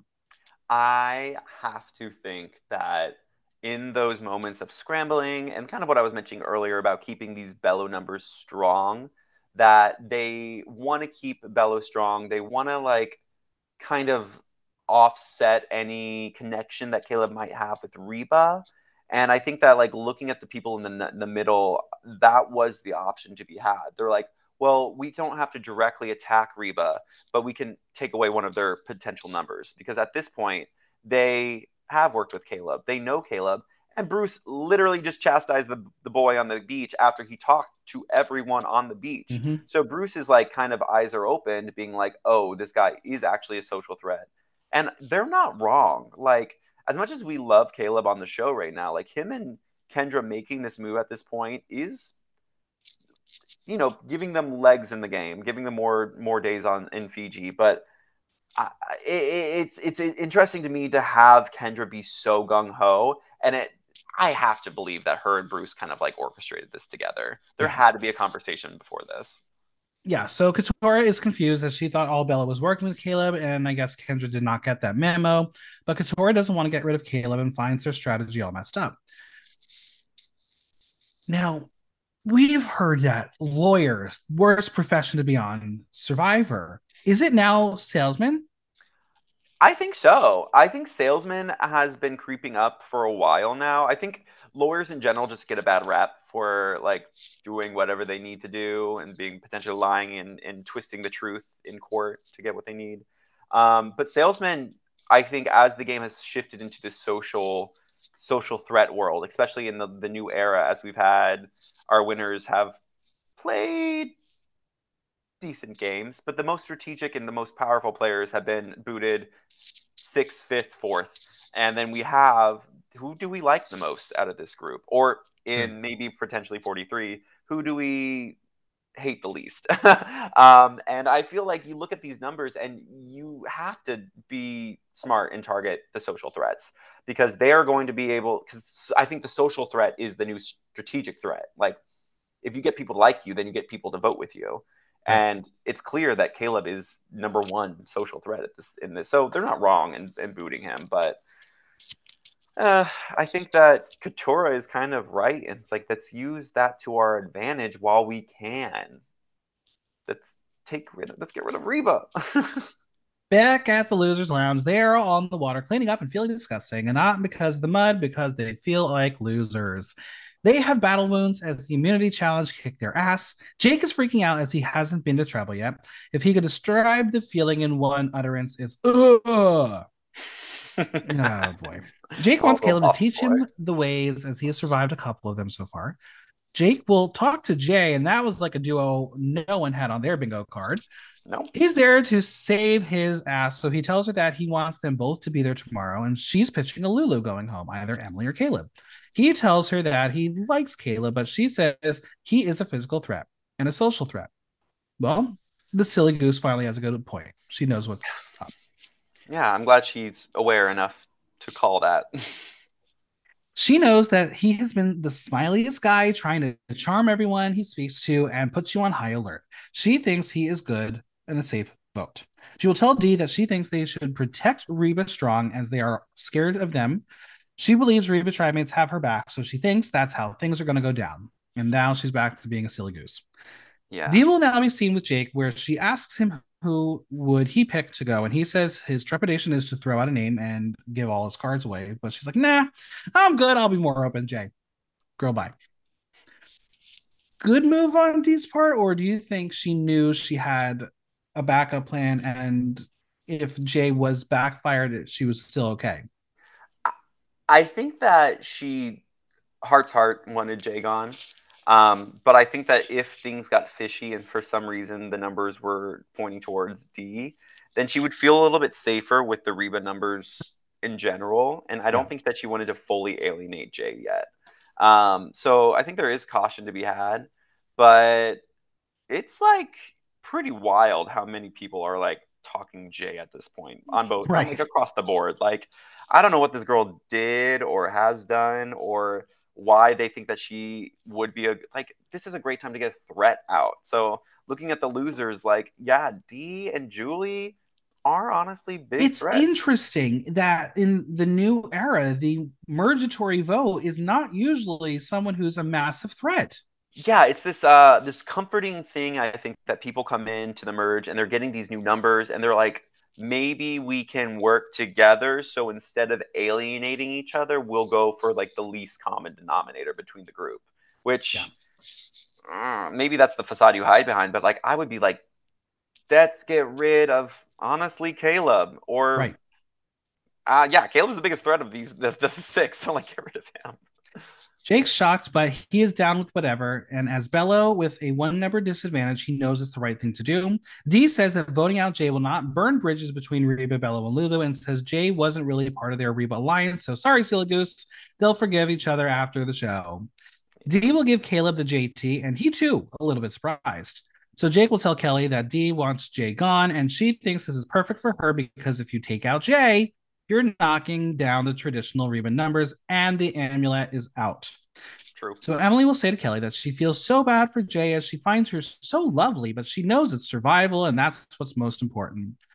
I love Emily giving people compliments because she's so sincere about it, but there's something about it in her tone. You're like, I don't know if you actually believe it. Oh, I don't think she believes it. I think she learned this from Caleb. I think Yeah. that she learned this in her professional life. I realize that I think, as I said earlier, Emily is much more, I think, closer to what we saw on day one than we see her now. I think we have Yeah. a very muted, controlled, calculated version of Emily, and that's why I'm hoping that we get to see that day one Emily come back out again soon because I don't believe her. Oh, she's so sweet, but yeah, I guess that's a good idea. Let's get rid of Yeah. Jay. Come on, it's not Kelly is you. smart as she knows that with so many people, it's hard to know where everybody stands as the merge feast may have had a decision, but it was a hodgepodge of people there. Well, Yeah. all 13 souls are collected on the beach. It's time to scramble. But first, the Muddy Eaters will convene in the ocean to clean off and have a good time, while the losers are like just sitting there. Yeah, So sad. literally just sitting shoulder to shoulder. Could they not go hang out with them on the beach? Was that not allowed? I don't know. Maybe there was like, I like, I just am so confused about that because if I was in that six, I'd be like, all right, well, they're back. Let me go hang out in the water. And I Right. got some mud still here. Let me get that mud off while you guys are getting Now, your mud off. I love the ocean. I love the beach. Maybe you get tired of it after like 13 days. You're like, I don't want to be in the ocean anymore. Is there too much time to spend in the water? Like, is it okay if I turn into a prune? Yeah, I mean, like maybe it's a little bit cooler of a day. Maybe like you don't want to get wet again because That's it's not fair. like you That's have fair. towels or anything. But like I'm not thinking about my comfort at this point. If I was one of those six, I know that I am one of six that could go home tonight, and I'm going to do everything I can to make sure it's not me. And part of Yeah. that is talking to the seven people that were not here for the past 4 hours. So let's speed up this conversation a little bit. Like, let me go Loserville, talk to these population guys. of six, are sitting like cattle, wondering who's going to be picked next. Now, with everyone clean, Katora will tell Kelly, with Kendra there, that the seven want Jay and Caleb, and Kelly says they are thinking Jay. Kendra will tell Kelly and reiterate to Katora that Caleb has been on her radar from the beginning, but Katora doesn't want to lose him as he is Bellow strong. She says they need the Reba girls to go home first. And then the Bruce of it all. It's not it's not the first time that these three girls can agree that Bruce is stupid. Um, we kind of alluded to it earlier. Bruce would have been gone if he was the losing group. Yeah, for sure. Well, Well, he Bruce, had his idol, he and did. he was paranoid as hell. So maybe he would have played it. Maybe, but he's also as egotistic as hell. So who knows? Well, Bruce is voting Caleb, and Katora has to explain to him that as part of the consensus plan, she is voting Jay, and he's not happy about that. He's Yeah, really not happy about it. But she's saving her own ass. yeah, and I think that like honestly, that could have just saved us about 10 minutes of screen time if someone had Right. thrown a vote at Jay in the first vote. Mm-hmm. But good for her. I mean, like I think that it's important to like and I think part of it was Katura being like, "Oh, you're voting for Caleb. I don't think the numbers are going that way because I for sure am voting Jay." Saying 100% voting this way makes you start questioning your vote and to know like, "Oh, am I in the numbers?" So I think it was a smart move on Katura's part to try to sway the vote in her favor because she wants to keep Caleb. Bruce sees Caleb like a little butterfly with a smile bouncing around. Have you ever seen a butterfly bounce? Not once in my life. I mean, Okay. flutter. Flutter is the word I would Sure, we'll go with use, that. but bounce. Or if it's on Drag Race, they just fall out of boobs. Oh, they yeah, and plummet. Yeah, Those yeah. butterflies plummet and get crushed. Well, he's going to bring this over to Jake and tells him that he is conniving, and Jake is unsure that it should be Caleb over Jake. Bruce will now bring his brigade against Caleb over to Drew, who agrees that he is playing both sides. Drew is elated to hear that they want to vote Caleb as he could be kicking the Bellow Hornet's nest, and then they can all come out and sting, but he can kick it all he wants as they are out to lunch. Drew in the metaphors, did he No. have an entire journal ready to go and memorize them all? I like to think that he probably did, but more realistically, I think that Drew just really, really loves to hear himself talk. I And think so part of too. that is being like, well, I sound really good when I talk about kicking this hornet's nest He's and definitely the kid at the Ivy League school who raises his hand for every question, and the teacher's like, okay, someone else, please. can someone else please answer this question? Anyone but Drew. Anyone but Yeah, Drew? yeah. Okay. Drew with Drew's going another to tell metaphor. the he's going to tell the Reba boys that Bruce is feeling vulnerable and thinks Caleb is the better strategic play, but Sifu wants Jay gone, and Austin is still mad that she took his sandwich. Drew is trying to keep the Reba numbers, and they will help him in the long run, not in the new era of Survivor, but you do you, boo. Austin doesn't want to split, and Drew says it has to be 100% Caleb. And then Austin and another sandwich confessional, and it's really starting to feel like he's on Big Brother. Is it just because of the stupidity of the comment?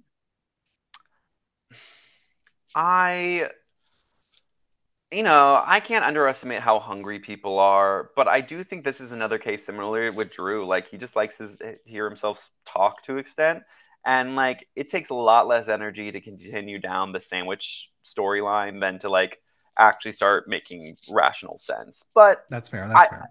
it takes a small leap to be like, okay, amulet sandwich to amulet. I went her I out think it's because of the also amulet. the cadence in which Austin talks about the sandwich is very much in line of how you have the Big Brother talking heads, where it's very Yes, loud and over the top, and sandwich is the word that is key here. So that's yes, why it feels a little jarring compared to other subtle yeah. Survivor talking Mhm. heads. I couldn't agree more. Anyway, well, he knows that getting rid of Jay is sacrificing one of the numbers, and he thinks it does make sense to blindside Caleb. But for him, the more votes on Caleb, the easier it is for him to sacrifice his vote and upgrade the idol. And Jeff is just simply salivating. Yeah, He's like, it's sweet. working. It's working. Now, with Emily and Dee into this conversation, she will learn that it's flipping to Caleb, and she is like, so we're splitting it? And they're like, nah, all votes on Caleb. Emily's heart will sink as she doesn't want to send out Caleb as it would sacrifice a significant part of her game. She is between a rock and a hard place, and she has to keep her relationship with Reba. So if she fights too hard, it will show her true alliance to Caleb as opposed to Mm-hmm. them. She will try to pitch that if they save him, he will be eternally grateful. Kendra says that's not the way Survivor works, and Emily's like, that's exactly how Survivor works. What say you, Team Emily or Team Kendra? Oh, team. See, this is where I think Kendra's actually right here. I Emily. agree. Emily's doing what she needs to try to keep her number, but like, I don't care if you're eternally grateful to me because if you were on the chopping block and I saved you, then that means you're on the chopping block and you're on the bottom, which means you'll do anything next time around if we Right. save you. I do think that telling Emily is a mistake, a huge mistake. You can't underestimate these. You don't know what happened over at Lulu 100%. These Right. two are the only ones that survived. So why would you tell potentially the only person closest to Caleb what's going on unless you really think you have Emily in your pocket slash want to really work with her going down. So it's a risk, it's a gamble, but based on Emily's face, someone should have picked up on the fact that that was not okay because her Right. It's face so was like, did literally someone like, forget? yeah, it felt like she like they heard that and it literally was, Emily's reaction was as if someone just like ripped a big one right in front of her face and was just like, uh, maybe we I mean, don't. the Like, good thing now with Survivor is once the production staff told them to wear the colors of your original tribe, you know who's on original tribe, so you can never forget that kind of shit. oh, yellow, yellow. You Um, guys are on the same. Yeah. Oh, you but did even spend just days the together. tone she had with Kendra, you're right. She's turning back into old Emily because she was getting a little aggressive here She when it was was snarky not there. smart. Nuh-uh. And it was Now, great. Emily is aware that she needs Caleb, but voting against the majority puts a target on her back more than she already has. The discussion turns to the fear of Caleb playing the shot in the dark. And it will be Jay that is like, I didn't think about that. Poor girl. What a silly goose. Yeah, she in her pre-game interviews with Entertainment Weekly, she talks about like, oh, I would just love if the shot in the dark worked effectively. I would love it because it's just something that, like it really could shake up the game. And I'm like, girl, you said it here first. Like You manifested it. you did. Manifest destiny. Austin will come in and say they have to convince Caleb not to play a shot in the dark, but it will be Emily to catch Caleb first to alert him that the votes are pretty strongly against him. She will tell him that she wants him to have the chance to save himself and subtly advises him to use the shot in the dark. He will then Subtly. ask her, what about Bruce? And she's like, oh, yeah, 100% voting for you. See? Alliance maintenance. Key. He don't like you no more. Yes. Caleb has been trying to lower his threat level despite doing everything he can to do so, but they're coming after him. So he now has to play his right hand. He will tell Drew and Sifu that Bruce has an idol, and the next stage of the game is Whoa. going to be fun to Whoa. watch. I This love is why, this. yeah, this is why Caleb wanted to know who was going to have it. That was the key play earlier in the episode. Caleb is Hmm. now trying to rally Reba to get rid of Jay by sharing he is not working with Bruce or any of the Bello. His 10 toes are down with it. Now, Bruce is going to demean his fellow Bello friends and tells them what he had at Bello Beach is done. And they go with the masses and vote for Caleb. Brucey, Oh God. don't It's so dictate. it's bad. Caleb says he is used to selling himself, but says people can sense desperation. He is bleeding at this point. He has to hope that the numbers go his way so he doesn't have to run around like a vigilante. He is not Batman. He's Caleb. He's the Canadian new superhero unlocked and the title of the episode. Ooh. I mean, we all Caleb knew really this ran with was it. his title, Yeah, right? yeah. They said it in the preview, so I hate when they do that. I really, really don't Well, like when there's they no other do that. Canadians, right? No, he's the only Canadian. So like, first of all, we knew that he was going to say this, and second, like, let's be a little bit more creative with this because they released this like title episode, like the episode title, like episode 4. Yeah. So we knew Spoiler. that Caleb was going to be around till episode 6 at least. And if we want to double down about Survivor spoiling themselves, the little teaser that they have in the intro was a shot in the dark thing. So as soon as they Right. started talking about the shot in the dark and playing the shot in the dark, I just before the episode started, I assumed that there was going to be a shot in the dark played successfully this episode, and then it was just a matter of who, and ended up Now being let me ask you about that. So we yeah. have obviously in the OG days of Survivor, there was always the previously on. Then when they're like, no, we need more time for content, they got rid of the previously on. Now it's back. How do you feel that it's back? It's somewhat nice. I think that everybody that does intros and previously on should take a note from Game of Thrones in how the way that they set up their show, with an ever evolving intro, and that's helping tell the story that we're having. And that the previously on should prime us for what's about to come. I think that just a simple recap and having like this fun little same thing every week, but like with a little something different, it's like a step in the right direction of what they're doing. But right now, I do think that don't get rid of the intro. I love the intro. It's just like it makes me happy. Previously on needs some work. I don't necessarily think we need that as much as they like. The only thing it does for me is it opens the gambit a little bit to allow more audience members to watch Survivor Yeah. and enjoy it. Yeah, I mean, it is definitely the reality TV trope. It's a TV trope, and when it was gone for a while, it felt weird, but now that it's back, it feels weird. It feels weird, yeah, for sure. I think what they need to do is shorten it. I think it needs to be concise. And honestly, this sounds a little strange, but it would be great if it was like narrated by Jeff, like 100%. It was like previously on Survivor, like Bello is running around like crazy, and then you see Bello running Or the around like Big Brother crazy. guy, Yeah, yeah, exactly, exactly. I mean, a UK Survivor, you will see that the host narrates the show.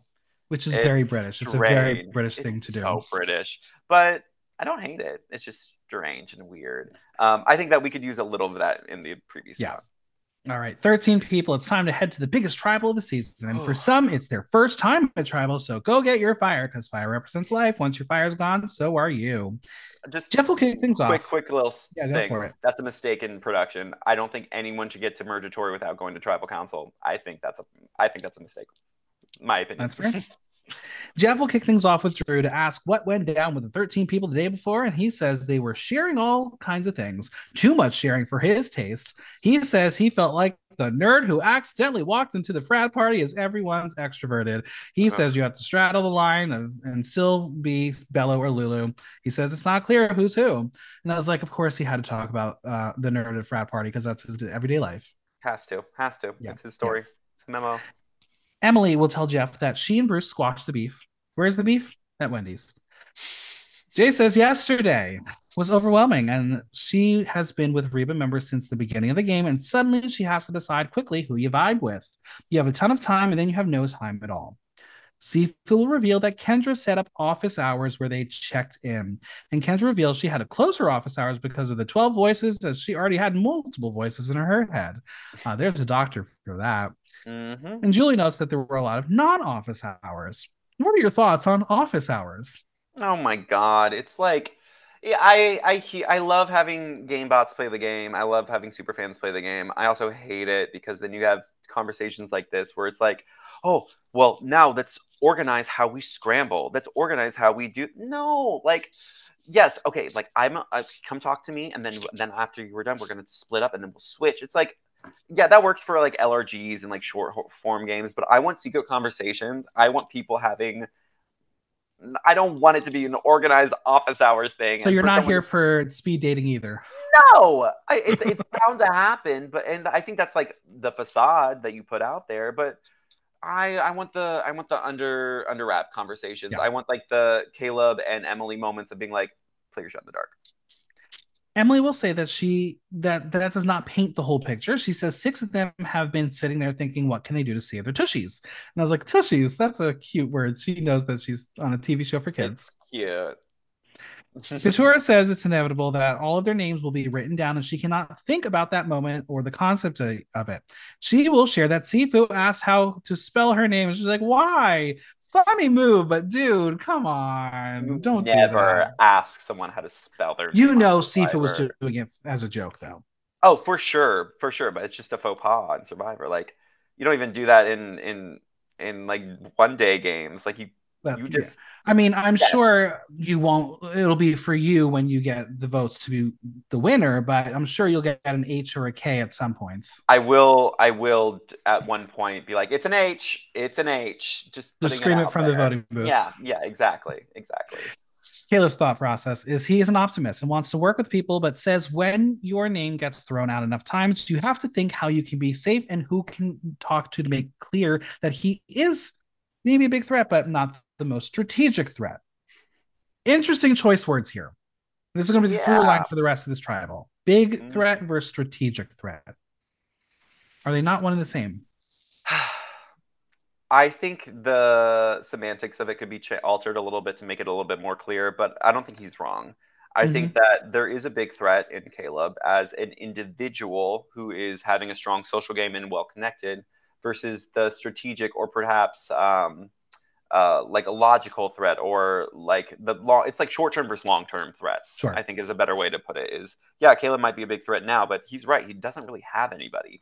Meanwhile, he correctly called out D, Julie, and J Maya as three strong women that are working together, even though they all hate Jay. So like there is power in having a block of three vote together at this point in the game. So get rid of one of them, make it just two, so we can like level the playing field, because the longer those three would last in the game, the longer the three they might actually realize they could pull stuff together and hey, pull a Reba 3 moment. So yeah, He semantics says are his off, name but he's right. he says his name has been out there as there hasn't been a tribal where it wasn't. He says when you're at this low, there's a happiness of every day you get to connect. The Lulu curse is not lifted. Is it a Lulu curse or just the way it went? And Emily's like, well, are you sure about it, Jeff? It's a curse.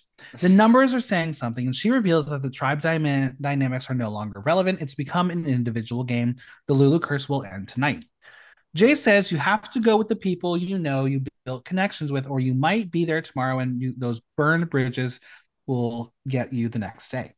Caleb will say that it might come down to a few votes, so he might be the biggest threat, but he is not the biggest strategic threat. And Sifu will ask who comes to mind, and he says it makes sense for everybody to write down Jay.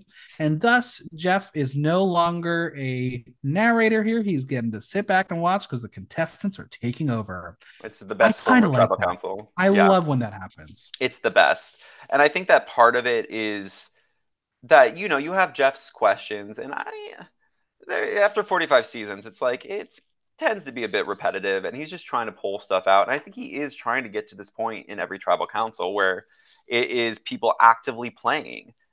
You have D right there turning to him and saying, "No, you said my name at a tribal council, which another faux pas. Don't bring up my name at tribal council. I was sitting here quietly. You don't need to bring me into this. And now you've made an enemy out of me." So the game is developing even in this moment. So I think that I don't know particularly where the votes were going to go, if everyone was voting for Caleb or if it was going to be a couple outlier votes somewhere else. But I think that this conversation cemented that all of them were going to vote for Caleb. And Absolutely. that's what's so fun about a somewhat live tribal council. Jay is like, it's very curious. And she's interested why he's the biggest threat. And he says a lot of people have talked to him as a physical and social threat, but he thinks the most dangerous thing is to be a block of three Reba women who have been there together for 13 days. He thinks for Dee and Julie, there's an opportunity for them to let go of Jay to lower their threat level. Caleb will say that if they're moving into a tribe of 12, it would mean it would be three votes that have already been cemented, and anybody can go home and they will lose the power of the game. So Dee will ask him to mention other threats while he's at it, and he's just comfortable with what he said. Jay will try to share with the class that Caleb is a self admitted biggest threat in the game, and he will say not strategically, he's by himself. What does he have if he goes into the next round? Well, he says he can't do anything to change the course of the game, which is a bold faced lie. Oh, buddy. Dee wants to know, how do they trust him if he is by himself and he's trying to find a home? Nobody knows. She feels strongly about this as she heard her name, and she's Cuban and has to push and fight. So she will float. Does she want to work with him now that she has had her name thrown out? Silly Goose Jay will remind everyone that this is now an individual game, and Caleb is a player who was losing and is sitting there. And she says, if you don't think he will be a threat to your game, she can't imagine it. And I was like, Caleb is a salesman. Jay likes music. Maybe sing your thoughts because it's not work. The words are not working. I couldn't agree more. She You're was not doing. not good at fighting. No, no, and it was pretty apparent here. And then that kind of made me think of like a little bit more of why she was in the position that she is in. You can't advocate for yourself in that sense. Yeah. Drew will try to get in Jeff's good graces and says, there were a lot of big swings, and he can't wait to see if they were home runs or strikeouts. Way to try, tall boy. Oh, God, I almost threw up when he said that. It's I time to vote. can't. And when I saw there was still 10 minutes left in the runtime, I knew shit was about to go down. We will watch everyone take their trek to the voting booth, as with Caleb, he's just going to scream out Jay's name. And it's like, that's the classic Survivor I love. I love it. I loved it. We will see that Austin will not be voting, as he will sacrifice it and turns his idol into a fully fledged idol. Jeff returns with the votes, but first, who's got an idol advantage to play? Caleb. He played the shot in the dark, and it reads safe. Will it work for him? Well, 11 votes for Caleb are negated. There are 0 votes. The shot in the dark worked, and Jeff is like, sorry, fuckers, this advantage is not leaving. 9 times, and it finally worked. Oh God. This is when I lost all sanity as a Survivor fan. It was exciting to watch. I was thrilled to see it happen. And then as soon as the excitement that Caleb was safe was wearing off, I said, why didn't anyone throw a vote anywhere else? I don't understand. It's bad gameplay. The other thing, did no one do the math to realize they were 1 vote short? They did not. They were too flabbergasted by the fact that he got a safety. Because even in the trailer, even in the preview on Next On, Caleb's talking about how all 12 votes were negated. Like, Right. They do not understand that someone didn't vote at this, which makes me think when you have 12, 13 people voting at a tribal council, like, it is so easy to throw a vote somewhere else, because if you Right. can't even count, who's going to be like, well, the 7th vote was clearly Dee's vote because of her handwriting. Like, no, some of these people haven't been to tribal council. So if you want to protect yourself, Jay, vote for anyone else other than the target that is not you. It blew me away. I was like, after 45 seasons, it feels like we're Listen, 12 is a very big number to count to. It is. It's like 2 more than 10, and I only have this many fingers, so It's I can't time blame him to that. revote. But first, we have to scramble to figure out who to put the votes on. With a live tribal afoot, we see Jay pitching to Katora to put the votes on Emily, but Katora wants to make sure Jay can actually get the votes, and the silly goose believes she can. We see Emily and Bruce chat, and the consensus to go with Jay. We see Bella agree to something while Jay is pitching her Reba people hard on Emily. Jay is really trying hard to get herself safety, and everyone is just nodding, but I don't think anyone said anything to her. No, no, it was her going around to everyone, and she would say Emily, and everyone would go, okay, Emily, Emily, Emily. Sure. The revote is here by a vote of 10 to 1. Jay is finally out. My prediction for weeks finally gets me points in the fantasy league. Thank you. Yay. Jay, with Jay voting Emily. Congrats, gang. You made the merge. All right. Who benefited most, and where do you go from here? I think that the person that benefited the most from the situation is not Reba, is not Emily or Caleb, so it's a Bello member. I think that Katura benefits from this. I think Jake benefits from this. I don't think Kendra or Bruce benefit from this at all. And am I missing? And then Kelly's in the middle still, isn't she? So she is. I guess she's still in the middle. So I don't think she benefits or loses anything from this. But I do think that the people walking away with the most success from this situation would be a Katura. Oh, and Austin, I guess, because he got a little, him and Kelly have an upgraded amulet now. And Um, and now he has a full idol. he does have a full idol, so Upgraded twice. geez, he is doing some good stuff with his advantages. But He is. yeah, I think that those Bellow members are going to benefit the most from this. I don't think this is a good result for D and Julie, even though D is my sole survivor pick. I still have hope for her, but this could be the first, depending on how she retaliates. I think I'm curious to see if she's able to get Caleb out in the next episode, perhaps. Then I think I can be safe to think that D can slay another day. But if things continue to go like poorly for D, then I'm going to start getting a little bit more anxious for her life in the game. All right, I got some burning questions to wrap this podcast up. Are you Great, ready? let's do it. What is Jay's legacy? Oof, rough. Her legacy is sweater vest, um, welcome signed in the sand. For me, she is now my second official Silly Goose. Last season, Silly Goose was Jamie, obviously. Oh, This great. season, it's Jay. So I can't wait to see who continues the legacy of Silly Oh, Gooses. I like that. Yeah, that's Um, good. Such bad gameplay. It was embarrassing. It It was really. bad. I hope her music's better than her gameplay. Well, it's on Spotify and I haven't checked it out yet, so maybe I got Who won to. the week? Who had the best episode? Oh, I think. I mean, it's easy to say Caleb won the week, but I don't think he did because he survived. But oof, his threat level is through the roof. Um, I think Emily wins, and I'm gonna say I think Katura wins. I think Yeah, those two I are would gonna. go with the two of them. I think they both had excellent moments, and I think any doubts you had for certain players, they're sitting pretty now. Yes, yeah. Who's in danger, girl? Oh, Sifu's in danger as always. Caleb's in danger as always. Bruce is in danger. Actually ranked from like most insulated to least, like most safe to least safe, and the bottom three are Bruce, Caleb, and Sifu right now for me. We are Um, yeah. yeah, go ahead. I was just gonna say we're switching to the point where it's physical. These three are already names have been thrown out there, would have been voted out if given the opportunity. Let's finish the job before they come back and haunt people. So those three, I think, are at risk next week. Obviously, we know it's a split tribal next week. Things are going to get crazy. On paper, you would think that the two easy votes would be Caleb and Bruce.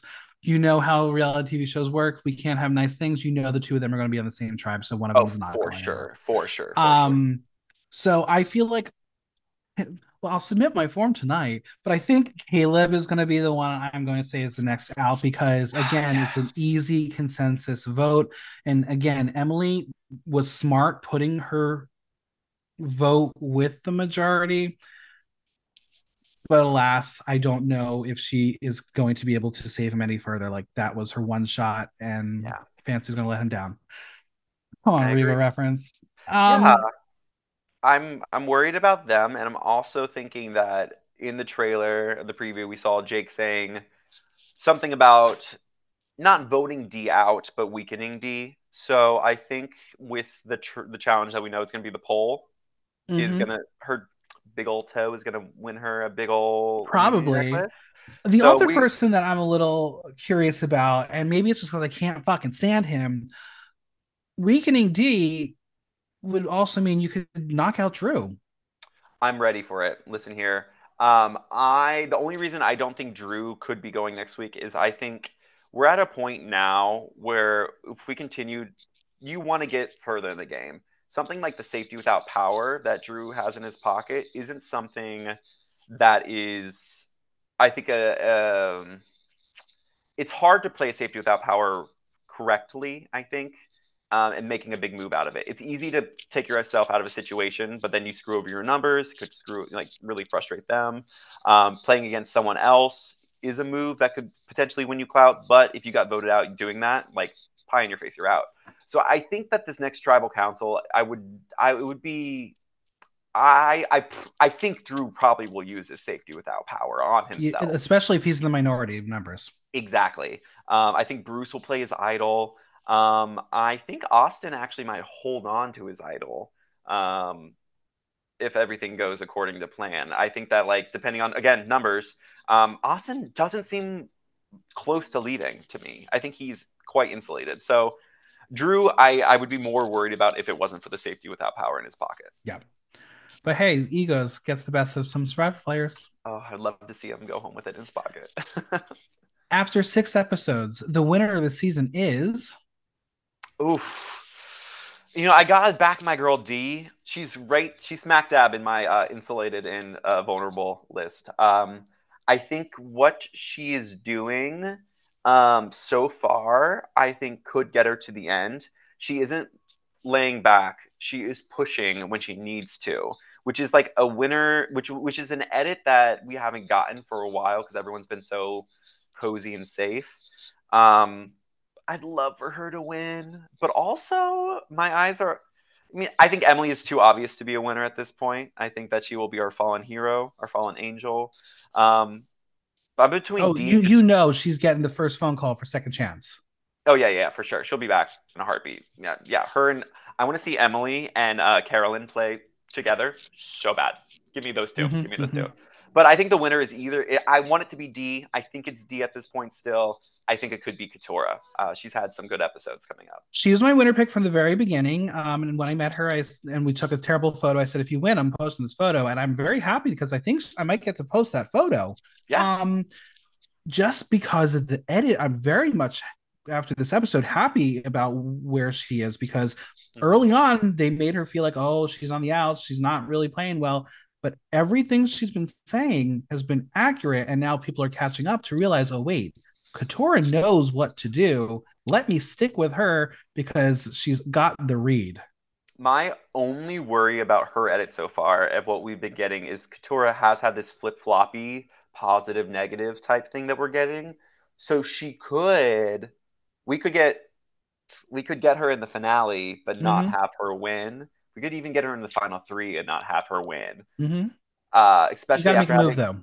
she's got to make a move, and like as we saw in this last week with Jake saying that we've been trying to get her out, that was shocking to me because I thought that it was, and I guess yes, Jake is working with Bruce, so like it would be Bruce and him getting Katura out as we, but it made it feel like the entire tribe was Mm-hmm. trying to get Katura out, keeping the idol from her. So despite her being accurate and honest, that's kind of why I'm feeling a little bit more D than Katura. But my feelers are out. I will put money on the fact that I think we're getting a female winner this I year, agree and 100%. yeah, I can't And I imagine these guys again, doing it. one last comment about three women. They all thought it was the Reba three. I think it's the Bella three that are the stronger.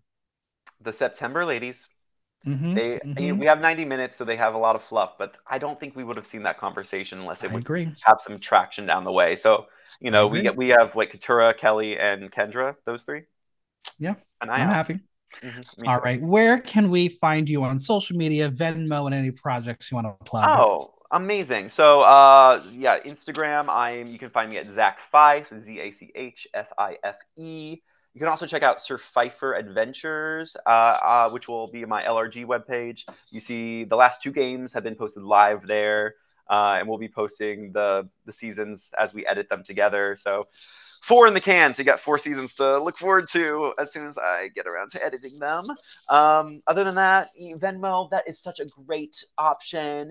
At Zach Pfeiffer, if you ever feel like you want to contribute to my Sir Pfeiffer lore. And if you want to get involved in a fantasy league, you can email me at sirpfeifferadventure@gmail.com. No S there. But yeah, you can find me in a lot of places. We're planning on doing 3 seasons of Sir Fifer next year. So if you're interested in doing an East West Coast long day format game, we got those going.